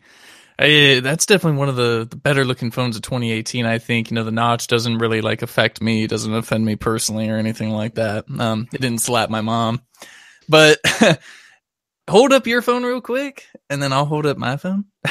There it is. We have the same wallpaper. Nice. Yeah. Can anyone see me and like when I'm talking, or do you have to click on me? I clicked you because you were talking. Okay, cool. All right. So here's me. Switch to me. Tim. Switch here's to me. Back to Tim. They look pretty identical. Like if I didn't, I'd be like, I think my notch I is smaller though. Let's do that again. Yeah, my notch. Yeah, my notch it's like longer and maybe a little thicker. I think so. Yours is kind of short and stubby. Yeah. The notch, I like the look of that OnePlus phone. And what's nice is, like all other OnePlus devices, they don't overdo it with the whole software thing. They add just that right amount of customization that you'd want, and you get access to this Android P beta. Like, damn. So I'm in the market. Let's just say that I'm in the market for OnePlus 6. And that midnight black one. Yeah, I mean, we don't know much about the camera, right? You've only had it for a day, so I don't even talk to you about the camera unless it's been like a month, because you just hardly take any photos ever. I go through phases, right? Where I'll take a bunch. Like yesterday, like my son's train table, like he stopped playing with his like wooden train. So I just gathered up any of the Legos we had that we bought him, and now it's like a Lego table. So we were like playing with that, and I was taking pictures of the little Lego city, which is kind of fun. So I did take some pictures yesterday. But all right, cool. I'll take some more this weekend because the phone's camera is pretty quick and stuff like that. So I'll dive into it. Yeah. So there's a lot we still don't know, and but at least you got one. So be on the lookout, everyone, for Kellen's freaking first 10 things, tips and tricks, full review. It's going to be a blast. I would be much more excited about working with the OnePlus than with the LG G7 ThinQ, because man, we're going to get to that. I know. I'm sorry. So Scott in the chat asked, any obvious compromises? Compromises. There's a couple things. There's no Verizon or Sprint if you're on Sprint. So if you're on those, you can't use this phone. The water resistance isn't real water resistance, so just be aware of that. I don't know what else is really. There's no wireless charging if you care about that. There's no SD card slot if you care about that, but they do put lots of storage in their phones at still pretty reasonable prices. So, the notch, some people they really hate the look. Like I said, I complained for a long time about people copying Apple. That was my beef with the notch. Like, look, this phone doesn't look terrible. It's got a notch. It doesn't like really offend me. Like what I was offended about for so long was the fact that I just felt like everyone was copying Apple, and that pissed me off. But this is where they're all going. So I hate to just say we just have to get used to it, but we kind of just have to get used to it. Like this phone has it, the LG phone you have has it, the Huawei phone has it. Essential will probably put another notch in whatever their next phone is if they release one. I mean, don't we just expect Google's phones are going to have notches? They built in support to the OS. I know that's not a guarantee they will, but seems like we're getting to the point where Google's probably doing it too. So, most of these companies are putting in a software tweak where you can black out the area, like LG did. These guys are doing it. I think Huawei did. Like they're giving people the option because people are complaining about the look of it. So I don't think that notch on either phone is reason enough for, you pass on it if you were considering it. That's all I would say. I don't see anything as too much of a compromise considering the price starting price of $529. Sure, it's only 6 gigs of RAM, 64 gigs of storage. It's baby stuff. But when you're talking about a quality phone like that, that still has the other top of the line specs. It's got the cameras, it's got the Qualcomm 845. It should get P. This is going to be a supported device. It doesn't seem like a bad deal, and it doesn't seem like there's that much compromise, especially in terms of the IP rating too. It really just depends on like what you're looking for. I don't know if I know of a user where this phone's going to be like, oh, it doesn't have this. Like, okay, say for the LG G7, like I can only recommend this to someone who's a total audio freak, who needs the headphone jack and the quad DAC and all that. Right. Because other than that, this phone doesn't offer anything that Samsung isn't offering. And in that same breath, I have to mention that the skin is just so damn bad that you just don't even want to use it. So there's a lot of pros and cons for each phone, but in terms of compromises for the OnePlus 6, I don't know if there are any. The problem is that we've got new Pixels coming, and you've probably got a OnePlus 6T coming like around November, October, and that's got to piss you off. As someone who I think everyone who's bought like the first phone in the year from OnePlus has gotten screwed by them saying, here's the T version of this phone. And yeah, it's a better processor or whatever, like that can mean a lot to someone in terms of the longevity of their device. So I think we've all learned our lesson. Don't buy the OnePlus 6 and just wait for the 6T unless you really like the 6 and we don't expect the 6T to come. Like, we just don't even know what to expect. I think we still probably are expecting a 6T. I think Carl Pei sat down for a couple interviews leading up to the launch where he talked about they're still on a 2 release schedule. The only thing is, what are they going to improve? Like if we talk about this, right? Because that is the thing. We've seen people say, no, I'm not going to buy that. I'll just wait for the 6T. So there won't be a new Snapdragon processor they can put in it. They've already got 6 and 8 gig RAM and storage. So those probably can't really change. So they could tweak like the camera, right? They could change the camera completely, which would be kind of crazy if they actually did that. So that would suck if they did that, right? Like if the 6T has a massively upgraded camera that stomps all over this, then yeah, people should be pissed. The other thing is they have a glass back now. They could put wireless charging in it. So that could make some people mad. Like, yeah, I bought this phone like 4 months ago and I wanted wireless charging and now you put it in, sure.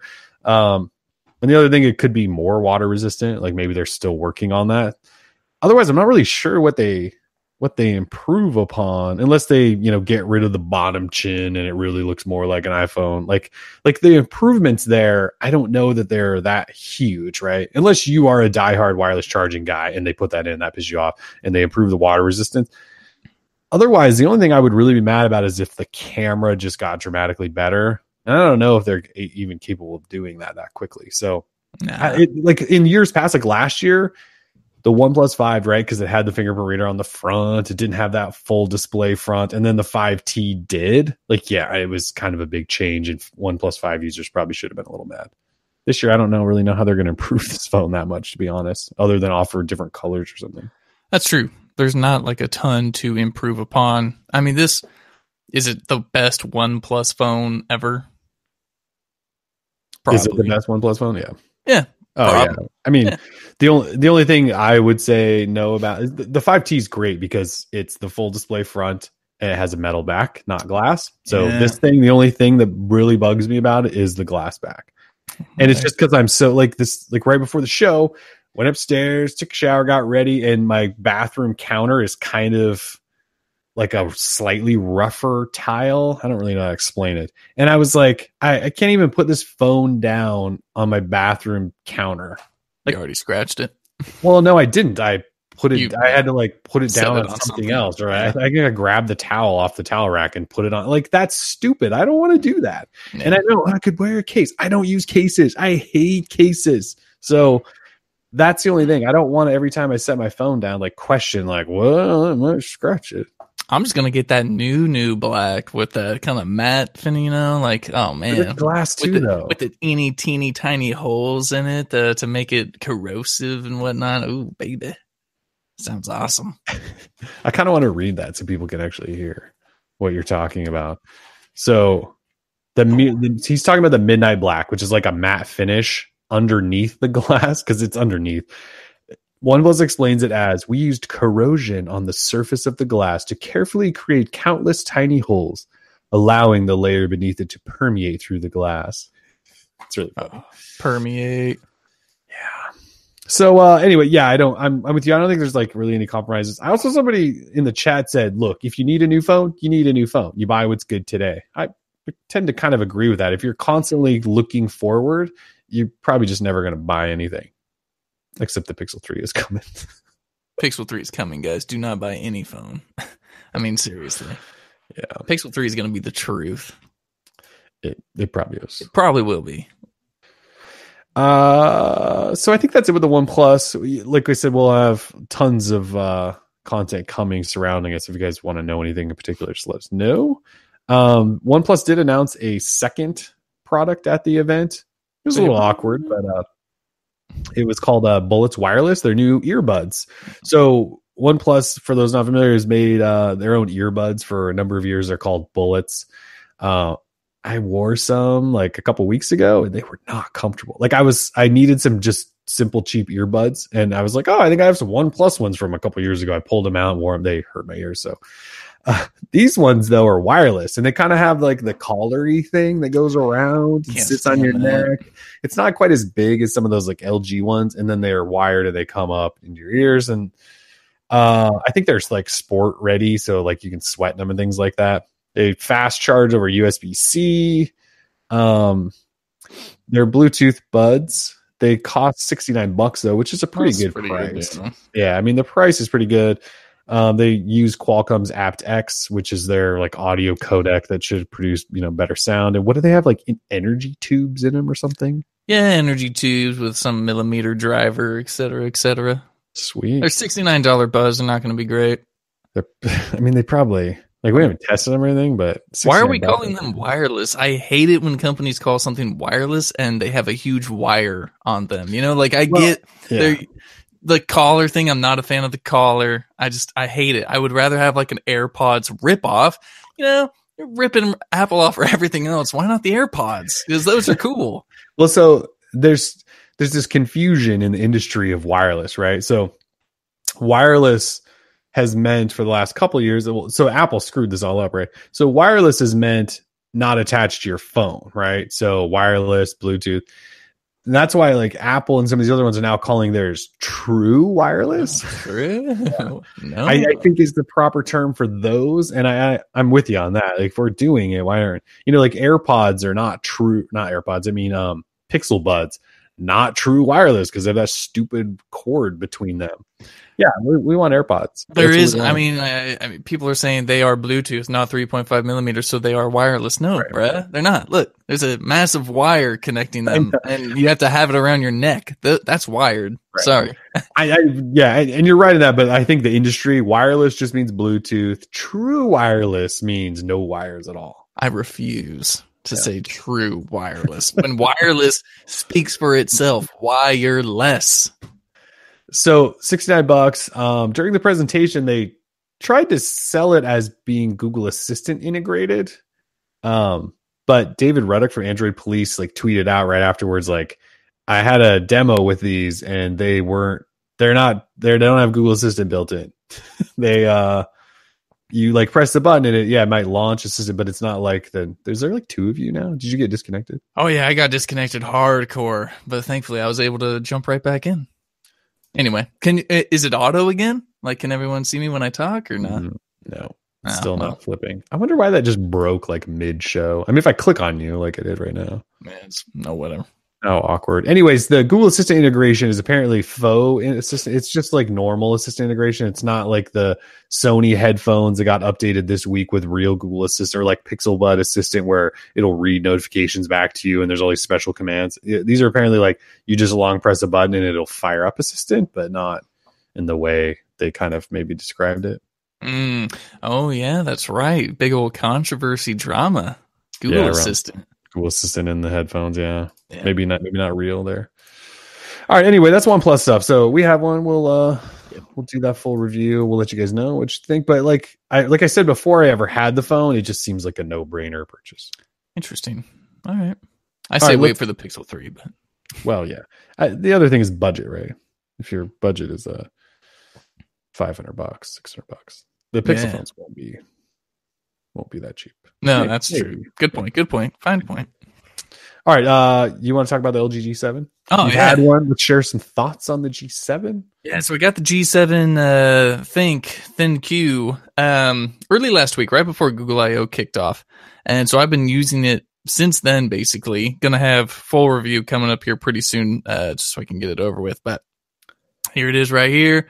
LG G7 ThinQ. I still plan on heading down to my local grocery store with a camera and just a sign that says ThinQ and having people read it out to have them tell me how they pronounce think and ThinQ. So something got lost in translation there with the marketing department. Anyway, LG G7 ThinQ, it reminds me a lot of the G6, but it has a notch. It's all the same software. We haven't gotten some huge change. Still LG's UX, UI. It's not great. But it's not great. There's a lot of features. It's getting to that point where it feels like Samsung's kind of old. Oh, but Samsung's also doing this too, right? Where they cut it back, they trimmed it down a little bit, their skin, but now they're starting to re-bloat it with all this other stuff. And even if you head into the settings toggles there, you can see, I mean, there's just like so much stuff that they want to cram down your throat. Do they still have like Q slide and Q memo and all that weird stuff in there? That stuff I think is still in there, but it's actually a little bit harder to find. Everything, everything now, from what I can tell, is inside of. I wish I could find it. I'm running Nova, so it's kind of hard to find stuff because I hide a lot. But I'll get all that for you. But we do have Capture Plus, which is nice. But as I was saying, let me just talk about the hardware first. The hardware is nice. On the back, of course, you have the glass. You have the fingerprint reader, which is now just a fingerprint reader. It doesn't double as a power button, which is one of the things that really, I think, annoyed Kellen, at least, and myself with LG phones. When you would go to, say, lock the phone, but it read your fingerprint instead, and it was sort of a mess. Dedicated Google Assistant button on the left side there, below the volume up and down. Very nice little button to have if you, since we don't have squeezy sides. Yeah, do you use that button actually? I do. I actually have found that it goes off accidentally, but I'm okay with it because at least it's Google Assistant and not Bixby, like on the Samsung phone. Like on the Samsung phone, I just instantly disable that. On this, I actually don't think you can disable the button. I'm sure they will offer that, but yeah, not there at the moment. Other than that, I really like the hardware. I've been enjoying the boombox speaker. What's actually quite funny here, let me pull up here. This was actually really funny. Trust me, it's going to be worth it. All right, here we go. So you would think, brand new phone, flagship device from LG, that there'd be like some like crazy cool stuff.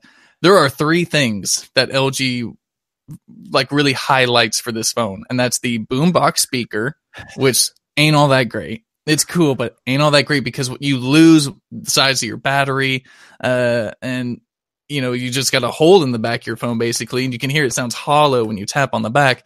The super bright display, which is they went back to LCD, so it's technically not the greatest thing ever because you're losing OLED and getting LCD. Yeah, it's bright in the daytime and all that, and you can tweak it. You can change the settings in the settings menu, which is nice.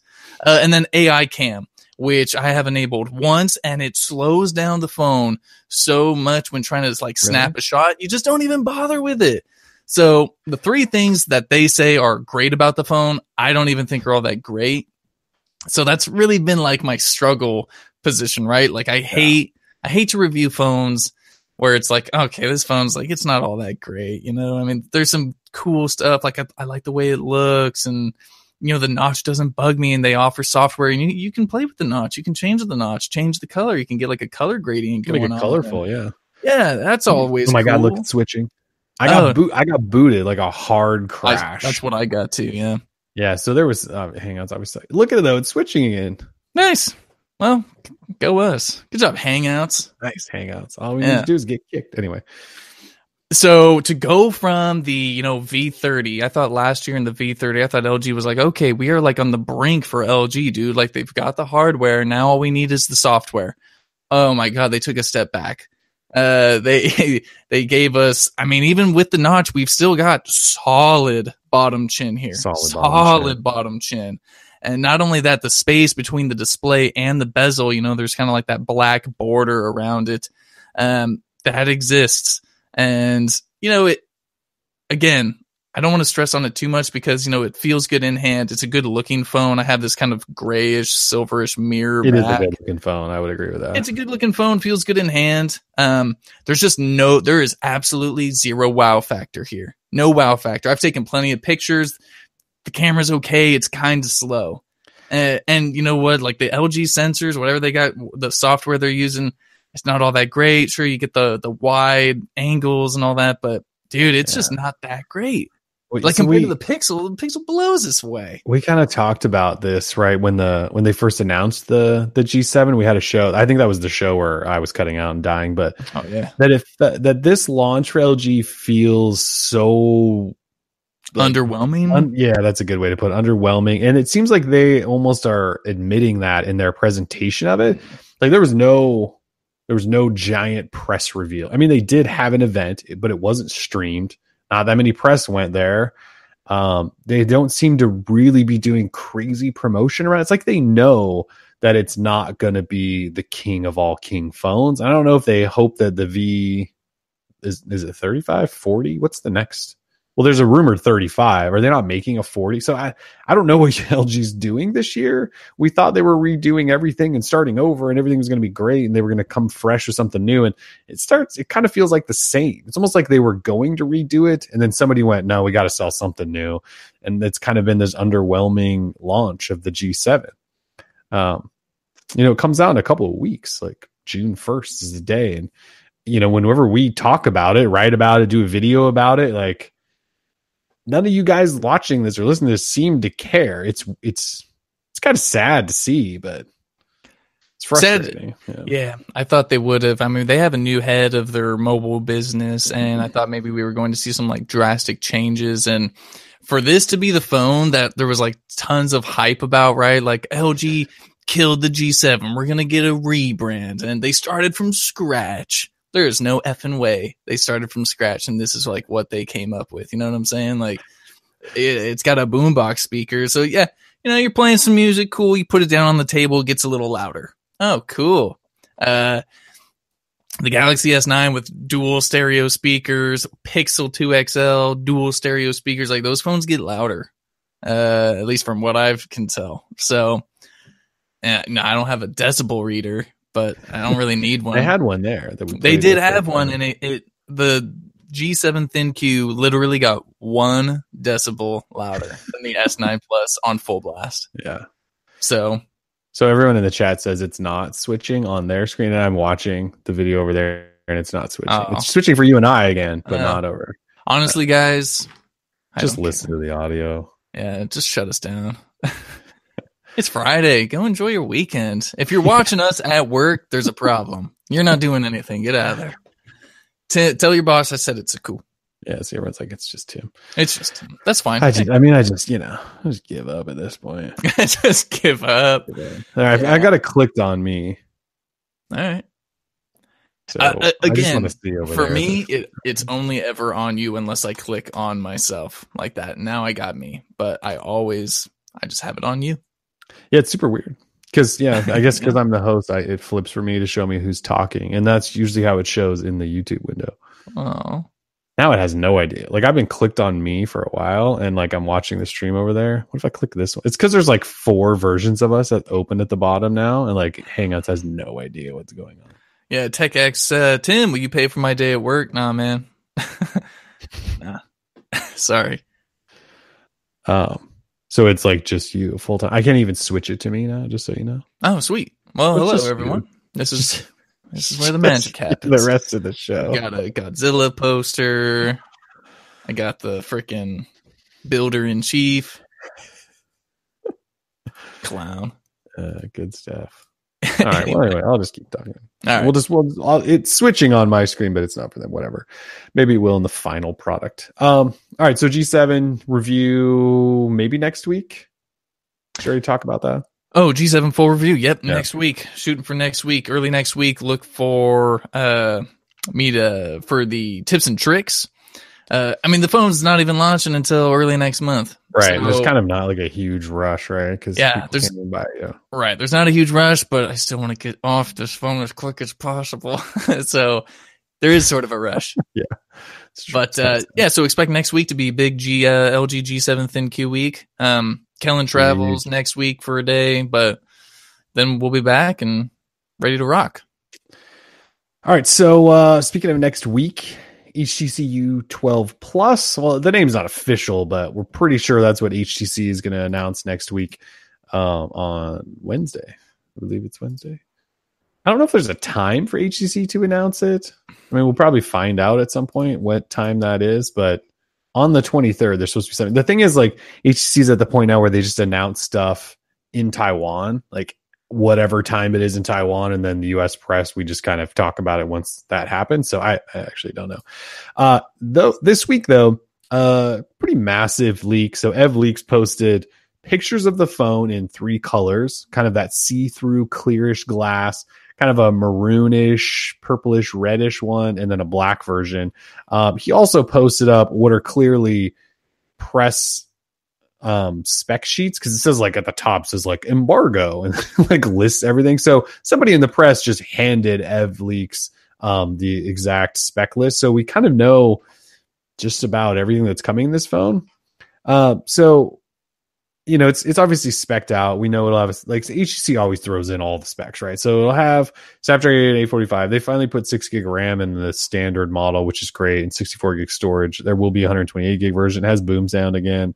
They went 6-inch Quad HD Super LCD 6. So they always go with them LCDs, even though I think we're mostly fans of AMOLEDs around these parts. It doesn't have a notch, so if you hate notches, you should be happy with that. Has a dual camera setup on the back. And for those who probably just don't know, because you probably haven't bought an HTC phone in a while, HTC's been putting some of the best cameras in the business in their phones the last couple of years. Like the U11's camera was really good, and just no one knows because no one bought the phone. But so the camera could be really good. I don't know how they'll do with a dual camera setup, but could be solid. It's got what's it called? Edge Sense, the new squeezy thing. You got it's it. Got Edge Sense version 2 with some extra stuff. There's a hint of pressure sensitive buttons on the phone, which could be kind of fun to tweak, play with that stuff if you care. Android 8.0, HTC Sense, 3500 milliamp hour battery. What else? USB-C, no headphone jack, but they usually include their Usonic USB-C earbuds in the box, which are actually pretty good buds. What pisses me off about HTC, and this is a USB-C problem, they've programmed them so that there's like basically a chip in there that only lets them work with HTC phones. So I have HTC USB-C Usonic buds in a drawer over here. I can't use them unless I use an HTC phone. It's really stupid. Is everyone just staring at you? Yeah. And like my shoulders are hurting, so I'm trying to like work them out, and they're like too much.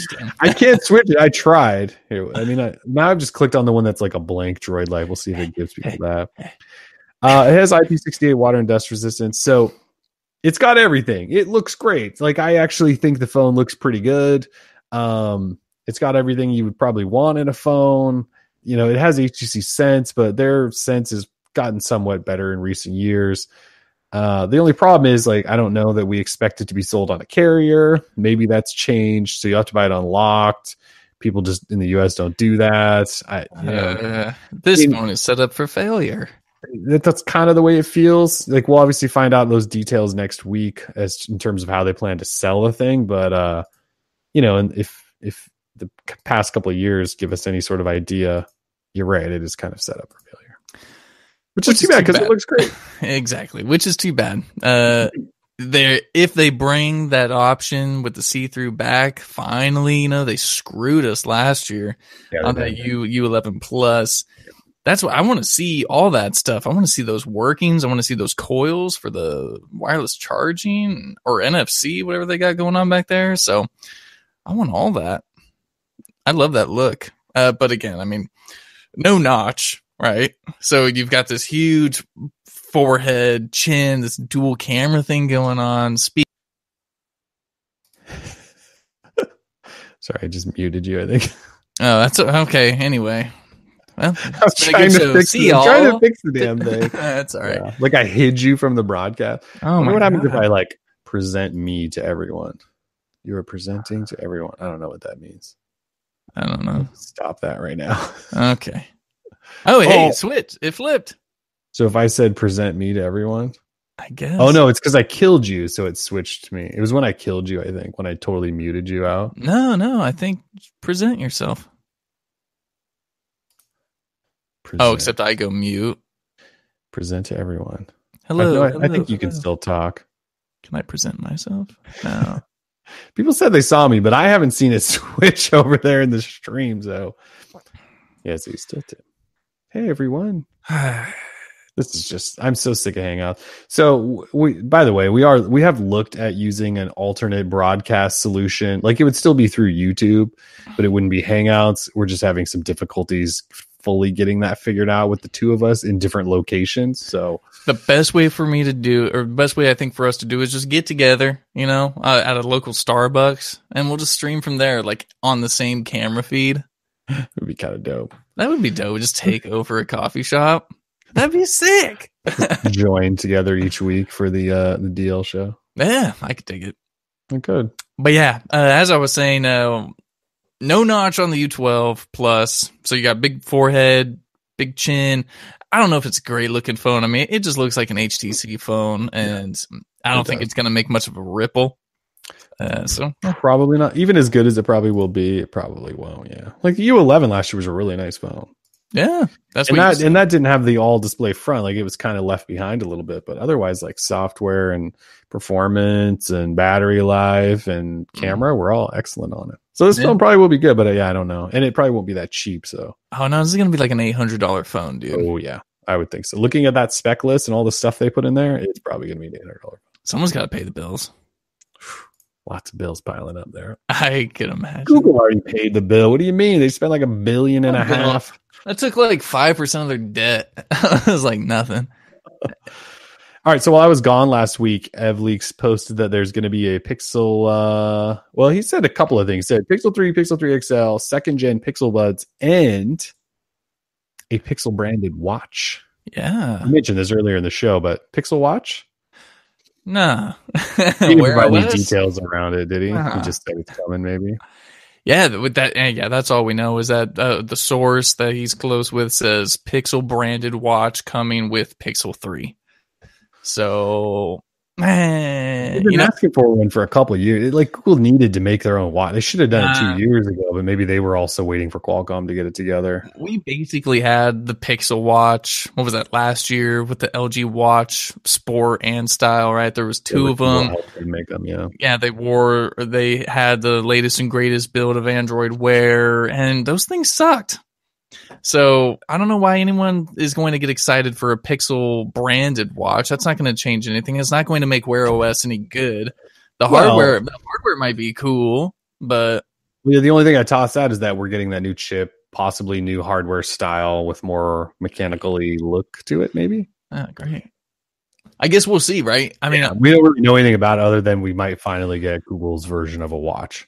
I'm typically the one who tries to stay very positive and optimistic towards things, and Kellen's like the hater. And this time, I'm going to be the hater and say that this thing is going to suck. And Kellen can be like, well, no, new chip, new mechanical design, etc. Like, no, it's going to suck. Yeah, you're not a fan of Wear OS, which I get. I don't really like it either, but it never sold me, like back when the watches looked good, like the Moto 360, original Huawei watch, even the Moto 360 second gen, like these watches looked good. Now all we have are these fitness things, the Huawei Watch 2, the New Balance stuff, like that's all crap. It's all the same plastic junk. And that's not what I don't think that's what people want on their wrist. I want that classic timepiece look, and that's just not what we are getting. The problem for me is that the OS sucks. Like, I don't like the way Wear OS handles notifications and like all the different taps and swipe. Like, Wear OS is confusing. Mm-hmm. I use it off and on pretty regularly. I still don't know how it works. Like, you get a notification, you kind of swipe, and then you tap, and then it gets you to a new screen where you can sometimes tap again on another screen, or there's like some pre-recorded replies, or then you can swipe it away. And like when you're on the home screen, like if you swipe left or right, it like takes you into a watch face choosing. Like that should take me to my app drawer like it used to. Like they made it so confusing and terrible. Like the problem with it is the OS sucks. Like they need to redo Wear OS to make it actually usable, because in its current state, it is bad. I try. It used to be better. Actually, the first version was better than the current version, which is really sad. I liked it better when it was just like a Google Now card style. That's when it was good. Yeah, it was fine. Long press, change your watch face, all that, and then you're done. Swipe over to get to your app list. Now there's like buttons, and they're like, well, you have to press that button to go here, and sometimes you can swipe to go back. It's actually a disaster. I agree. All right, I got beef in the chat though. I got beef. Alfredo says Samsung Gear S3 is the best smartwatch so far. Dude, and Rick right below him dropped a little arrow going, that guy, what he said. No, Samsung watches have terrible software. And what I say is app integration is what's the problem there. So for example, the biggest running app on the planet, I think, is probably Strava.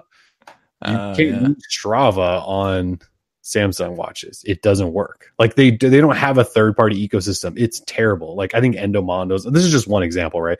It used to be just Nike. Like the first couple of Gear S smartwatches, they built in Nike's running software. And if you didn't use that, use somebody else's, you were just screwed. Like that was the only one you could use. And so the app situation on it is awful. Like at least Wear OS, most apps just kind of have some sort of Wear OS integration where they kind of work. Samsung, like while the battery life might be better and they have the cool twisty bezel, the app support on them is terrible. So that's my problem there. Like Samsung created probably a better watch platform in general. And their watches do look pretty nice and the hardware is great. But for whatever reason, they've never pushed like to bring in more app people. See, like S Health's on there. Like I don't use S Health. That's your problem. Yeah. S Health is awesome. Bixby's probably on it, I bet. I don't know. So I think their watches are fine. The problem is there's no apps. Like there's no apps at all on them. That's the only problem. I think there's too many apps, like that's the thing. I guess maybe I like the tech and all that, but maybe I just don't want a bunch of apps. Like I don't want to be that connected. I don't know. Plus anyone who runs, more than I do, which is like none, maybe they have need for like a fitness device. And I guess I just don't. I don't know. That's why I wear this Garmin. Yeah. If you're going to drop the dough, get a real fitness device, don't rely on Wear OS. I would love for this to be like if the new Wear watches last 2 or 3 days, even because this thing lasts like 2 weeks, I charge and it has some smarts, like I get notifications and stuff. But if Wear OS lasted like 3 days and I got those smarts and the GPS actually worked pretty good, I would probably ditch this for that, maybe just to get an extra level of smarts. But at this point, it's so bad. And then for me, the Samsung stuff, just because there's no apps. You keep bringing up Pebble. Stop bringing up Pebble. Pebble was terrible. Pebble was one of those things like I tried to sell myself on because I was like, it's kind of cool. It lasts forever. It's got this weird paper display or whatever. Pebble was so bad. Yeah. There's a reason they're gone. Yeah. There's a reason Fitbit bought them for pennies. Yeah. Sean is saying I should try lip syncing what you're saying. I tried for like I say, it's kind of hard because I don't know what you're going to say. I even refreshed the stream over here thinking like maybe everyone just needs to refresh to get the switching. It didn't work. It's still just you. Yeah. It's just stuck on you. I can't do anything about it. It's hard, man, to lip sync. But yeah, I'm sorry. Just another week of technical difficulties. Yeah. Last time was my internet. Now it's just straight up YouTube Hangouts jank. Yeah. At least you're not getting in on a nasty mood like you did the last time. You were over it. So over the internet last time. God, damn internet. All right, let's change subject. So YouTube announced some big stuff in the middle of the night the other night. It's like Wednesday night, Tuesday night, 16th. That was Wednesday night. Yeah. Anyway, Wednesday night, out of nowhere, YouTube goes, "Hey, look, we're announcing YouTube Music.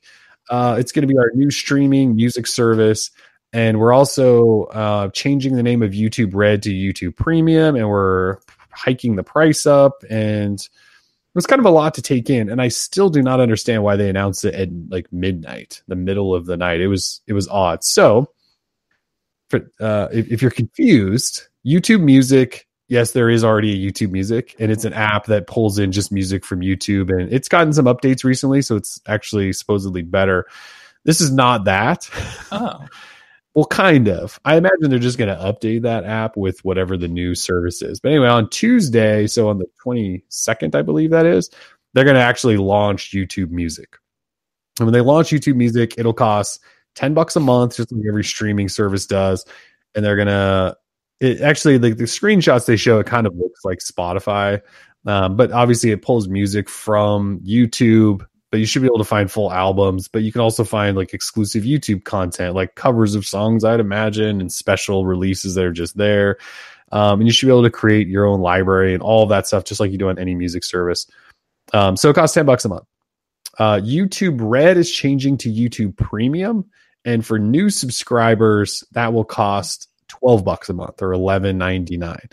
And it costs that much because it now includes YouTube Music, which is a music service. This is going to get confusing. Just try to bear with me. So you have YouTube Premium, and YouTube Premium is no ads, background listening, probably downloads and offline support, that sort of thing. And YouTube Music, well, I guess I should say there's a free YouTube Music that has ads, or there's YouTube Music Premium. Oh my God, this is getting so confusing. What? So YouTube Music's paid tier is actually called YouTube Music Premium. Right. And then YouTube Red is just called YouTube Premium. Yeah. Oh, Jesus. Yes. Whew, we're really in here. So with YouTube Premium, if you pay the $12, you get YouTube Music Premium subscription, which makes sense. YouTube Red used to get Google Play Music subscription. That's still sort of the case. Google Play Music has not gone away yet. If you have a Google Play Music subscription, you get to keep it. And whatever your price is that you're paying right now, you still get to keep that. That used to include YouTube Red. It will now include YouTube Premium. So even if you're like one of those grandfather people that's still paying the $7.99 original price, you apparently get to keep that. Even though YouTube Premium will cost $12 to everyone else, it's only going to cost you that same $8. And you get YouTube Music Premium with it. You get all the stuff that you have. So that hasn't really changed. Kind of just rebranding, upping the price on one thing for new people, that sort of thing. Did any of that make sense? Absolutely. I think we got there, right? Google's dumb because if you buy one of these, you get all of these, So the fact that there's a ton of different names for everything, like shouldn't it just be one thing? Just call it YouTube Premium. YouTube Premium comes with all this different stuff, but if you sign up for one, you get the other one. Like, don't have different things you can subscribe to, like the Play Music and the YouTube Red. Like, we've had Play Music since it was announced at I.O. What was that, like 6 years ago? I still have a $7.99 account, yeah. I still have my $7.99 account. I'll never drop it, ever. Either. And as they've announced new things like YouTube Red and all that, we've never had to pay for it. They group it into, even though they're like completely different things, they've given it to us for free. So why not just have one thing, call it YouTube Premium, kill the names of everything else, and just have that be it. It's very confusing. I don't know. Like, I finally tried Spotify Premium because they give you that month trial, and I'm like, okay, this is cool, but like, I like being able to upload my own music to everything, and the YouTube brand is such a powerful brand that no matter what they put behind YouTube, whether it be Premium or Music Pro or whatever, like they need to simplify what they're offering, because that was confusing as hell. So it was super. The problem is it's confusing to people that are already, a Google Play Music subscriber who already had Red. Like, it's really confusing for them. The basic idea there is you just need to know that you get to keep your subscription and nothing really changes for you. Just some names do. But for new subscribers, you get YouTube Premium if you want, it's $12, or you just do YouTube Music Premium for $10.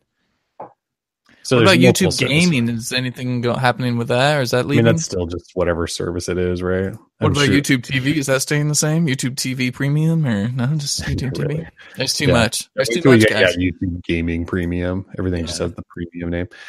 So the thing is with Google Play Music. So we reported like a couple weeks ago that Google Play Music was going to die once this thing launched. Well, we said by the end of the year it's going to die, yes. And Google won't commit to anything yet. They told us at the time in a statement on the record that said, yes, we've combined YouTube Music and Google Play Music teams because we want to have one offering. Like, they said that you can go read our post. It's a statement from them. It says we want to have one streaming offering. So Google Play Music is going to die. And our source said that it's going to die at the end of the year.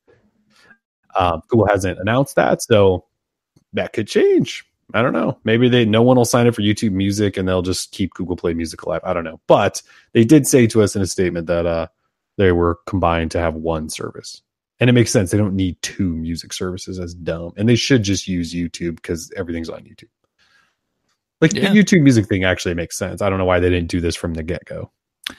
I don't know. I'm not big on mixing my chocolate with peanut butter, and YouTube Music, I guess I've never understood it, because YouTube has music, but it's confusing to me because Google has Google Play Music. I'm just saying, out of the gate, they should have not had Google Play Music. They should have just said, we have YouTube Music, because that's where all the music already is. Right. I totally agree.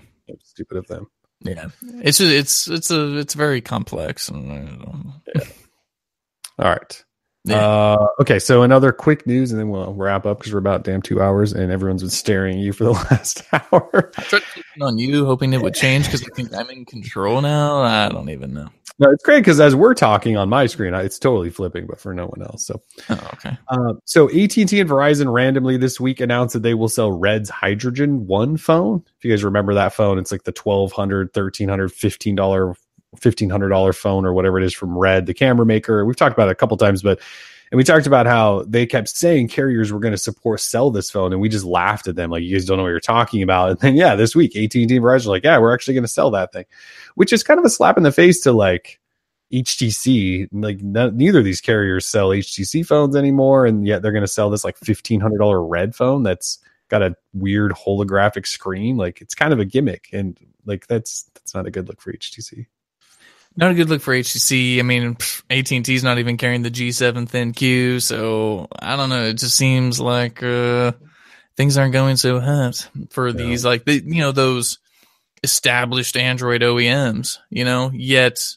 Yeah, LG. Yeah, you're right. AT&T passed on the G7. Yeah, but we can't get OnePlus on Verizon. Like what is that's this? A OnePlus choice? I think they probably don't want to deal with it. It's expensive to get certified for Verizon, I think. And why is Red doing it? Red is making a phone for 5 people. And no one's going to buy it. Like, we're actually excited because we're just going to be like, hey, AT&T Verizon, can we get a review unit? Exactly. Out here buying $1,500 phones with holographic displays and whatnot. Modular holographic phones. No, with $700 camera attachments. Get the hell out of here. I'm not Michael Bay. So... All right, and then finally, this happened also last week while I was gone. Verizon, they didn't even really announce this. People just discovered it, I think. They have this this wireless service called Visible, and it's on iOS only at this point, and it's through an app, right? Like if you're on iOS, you can download this app and say, yeah, I want this, and they'll send you a SIM card like overnight or something, and you slap it in your phone and sign up, and it's $40 a month. And that's unlimited everything. Of course, the data's throttled down to 5 megabits per second and that sort of thing. I don't know. Has anyone said if it's coming to Android yet? Like, we don't know, right? They said they'd keep me in the loop. Okay. So it's iOS only, but it's just weird that Verizon's announced this service. I guess AT&T also has Cricket, so maybe this is going to be Verizon's Cricket or something, maybe. I'm not really sure. Because they already have their own prepaid and postpaid services, so it's weird that doesn't really fit. Anyway, they're doing that. It's called Visible. What's really funny is, can we talk about the prepaid distinction? Sure. It's not prepaid. So when Tim wrote this up, he called it prepaid. Well, I think like when we first talked about it, I was like, yeah, it's their new prepaid service. You wrote it up, called it prepaid, and like they reached out to Tim and we're like, Tim, just to clarify, this is not prepaid. It's a month-to-month contract. I don't know why I'm going Trump voice. This is not prepaid, Tim. When I think of Verizon, I think of Trump, apparently. And it's totally prepaid. Like, you pay, like, I looked at their terms, and it's all pretty vague, right? But it says, like, you pay at the beginning of a month for that month. Like, and it's just month to month. Like, that's like exactly what prepaid is. And, they use Verizon's network like an MVNO. Like, it's prepaid service. I don't know what the hell they're talking about. No, Tim. It's like they're trying to avoid, like, they must think that prepaid sounds cheap and like a knockoff. Well, number one, it is a cheap kind of knockoff plan. It's throttled data. It's only $40 a month. And if you call it prepaid or not, like, who cares? But yeah, it's funny they reached out to Tim and were like, Tim, it's not prepaid, buddy. It was just weird. They said, we noticed you positioned Visible as a prepaid service. However, Visible doesn't offer any prepaid plans. For clarification, Visible only offers one option, a month-to-month contract for $40 a month, which I swear that sounds prepaid to me. It's totally prepaid. It's the stupidest thing I've ever heard. That's weird. It's not prepaid, Tim. Yes, it is. It is. Pay at the beginning of the month, and you prepay. Month-to-month contract? Yeah. It's weird. And because you can like pause it, like if you don't pay, like your phone just shuts off. It shuts off like a prepaid account. Yes, it just like shuts off, and they'll tell you like, "Hey, buddy, you didn't pay," and then you pay, and then it turns back on. Like it's prepaid. Yeah. Oh man. So that was weird. It was weird. All right, I think. Well, we'll let you guys know if it comes to Android. Yeah. I think that's about it. That's like a 2-hour show. It's actually a 2-hour show. We killed it. Oh, you're right on the dot. Nice. Right on the dot. There's a lot going on. Oh, I'm glad we're not doing trivia. Sorry, guys. Not doing trivia. We'd be here for another 25 minutes. Yeah, but you can all, if you're in the office, just do it. Just get in there. Well, stand up, stretch, So Wonk, to let you know, we do trivia still. We're not doing it today. It was a very long show, and yeah, sorry, we announced at the start of the show because it was going to be like a 2-hour show that we just weren't doing trivia. Sorry, we'll be back as soon as we to HQ trivia I go. Yeah, good luck, man. Yeah, sorry. Yeah, if you missed that at the beginning, we're sorry. We knew it was going to be a long show. We didn't want to make it even longer with trivia, and I know you guys probably are only here for the trivia. For the free stuff. You guys just sat through. Some of you just sat through 2 hours missing the initial. That sucks. That's all right. Next time we don't do trivia, we'll just like every 10 minutes in the show, we'll just be like, hey, just so you know. We'll have a running banner along the bottom. Yeah. No trivia. Yeah, that banner probably won't work though. It'll just stick on the banner for the whole show that says no trivia instead of flipping. Yeah. So yeah, sorry everyone that came in late. One question only. One question. Name every single phone that Android P beta is available for. Oh, wow. I couldn't even do that. Well, yeah, probably could. But I couldn't. There's like some like Vivo phones in there. I have no idea what they are. HD2X thing. I could do the Oppo because they got the R15 on there, right? Yeah, the R15. OnePlus 6, Pixel 2, Pixel 2 XL. Yeah, you can't forget those.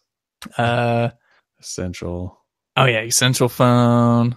It's that Oppo or it's the Vivo phone that I probably just want to get because there's two of them. I don't know. Well, the Nokia 7 Plus. Oh, Xiaomi in there. Yeah, one of the mixes. Yeah, Mi Mix 2S. Yeah. Oh, here's a funny story. Mi Mix 2S. I picked one up fairly cheaply recently because I was like, I'm going to put P on there. Use a Xiaomi phone. The thing's ceramic and beautiful, and it's got the no notch but all display front. So I get it. I've never used one of their phones before, right? And I'm like, all right, how do I flash this thing? They seem pretty open to it. No, you have to sign up at the Me site, create an account, which I do have one on there. Then you have to attach your phone to your account, basically like proving that you didn't just steal the phone and you're going to like do whatever to it. So you do that. Then you have to unlock the bootloader, but they won't let you unlock the bootloader right away. You have like a waiting period. So most people on the internet that I've discovered got like 10 to 15 hour waiting period, 10 to 15 hours. That's not that bad, right? I got 360 hour waiting period. That's 15 days. Good. I send them my phone number and they sent me a text that said, you're approved to unlock it. Like all these things said, like, you're cool. You can unlock it now. And then I plug it in and go to do it. And it goes, no, dude, you got to wait 360 hours. And then I was like, wait, maybe it just hasn't like reset since I got approved.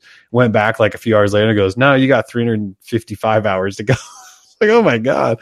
So I can't even, I can't unlock it to flash the P beta. It's just, now it's like basically just sitting there. I was going to like flash it on there and show it off and it was going to be cool. And that sounds like the worst thing ever. Yeah. I'm not even sure what to do. And I did find some people that were like, yeah, I have to wait 10 days. So at least I'm at 15 days. They're screwing you. Yeah. It's insane. I would probably try again to see if maybe I got expedited service there, but it's like a countdown. And all these people on like XDA were like, yeah, and don't unattach your account from the phone because it resets the clock. I was like, oh my God. That is painful. Yeah. Pretty brutal. So don't buy the Xiaomi Mi Mix 2S. Don't do it. All right. Anyway, anything else?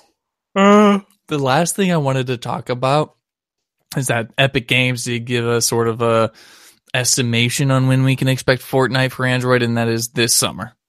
So in March, we heard it was coming soon, and now it's this summer. So here we come.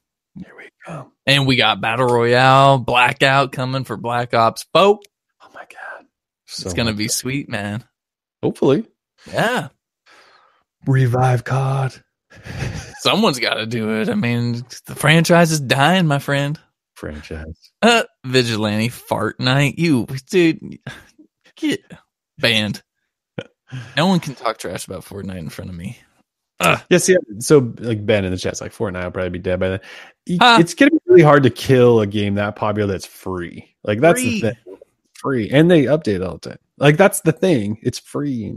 Are they ever going to charge for it? Like, PUBG, you have to pay, don't you? They make so much money from the game. They have like in-app purchases, basically microtransactions, and the skins. For like one skin, you're paying like $5. Some are, some skins are 2,000 V-Bucks. To get 2,000 V-Bucks, you have to spend $25 to get like 2,800.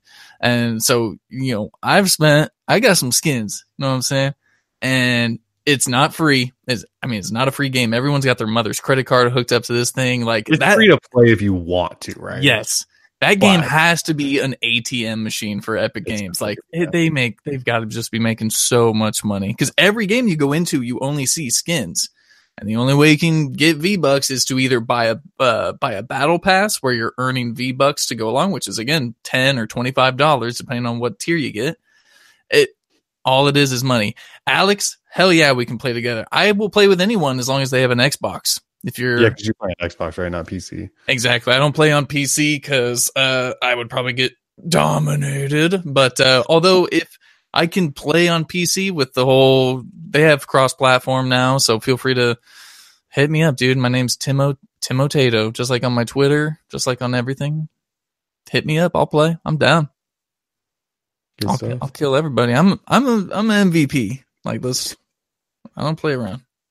Tim doesn't play around. He probably is pretty good. I've never seen him play, but he's probably pretty good. Yeah. All right, sweet. I got nothing else. Now we're over 2 hours. Well, I think we started a couple of minutes late, so we're like right up to it. That's true. I quit. All right, guys. Well, thanks for joining this lengthy show. We promise we'll make it up in the next trivia. I'm sorry. No, I will not play PUBG. Game sucks. Anyway. So, not that we can keep talking about it, but don't you think I've seen some people say like, Fortnite's going to die because Call of Duty's got Battle Royale. I think PUBG will be the one that dies because Fortnite's like its own thing. It's like kind of cartoony. It's third person. I mean, PUBG's third person, but like that like military style version, like it's PUBG that will probably die. PUBG has some of the worst game mechanics I've ever seen. Right. Hit markers. I mean, people complain about hit markers on Call of Duty. I mean, play a solid game of PUBG and you don't know what you're doing in that game. So now that we've got a game with like a real engine, Call of Duty, if the Battle Royale is dope, then dude, vehicles, air, land, sea, like this is probably going to be insane. If they do it right. Hans challenges me at chess. I've played Kellen chess. He like whooped me without even thinking about it. I was like trying to play, and I feel like he just made some crazy moves, like, and wasn't even paying attention. We were playing pool at the same time, I think, and he whooped me on chess. So I don't play people chess anymore. I used to think I was really good, but Kellen humbled me. Forgot about that. Yeah. He was like drunk too. Hate my life. I'm embarrassed. That's funny. Yeah. Okay, we'll finally quit. All right. Thanks for joining us. Again, we'll do trivia the next show, and we'll make it up to you for not having it this. Thanks for joining us. Yeah. Peace.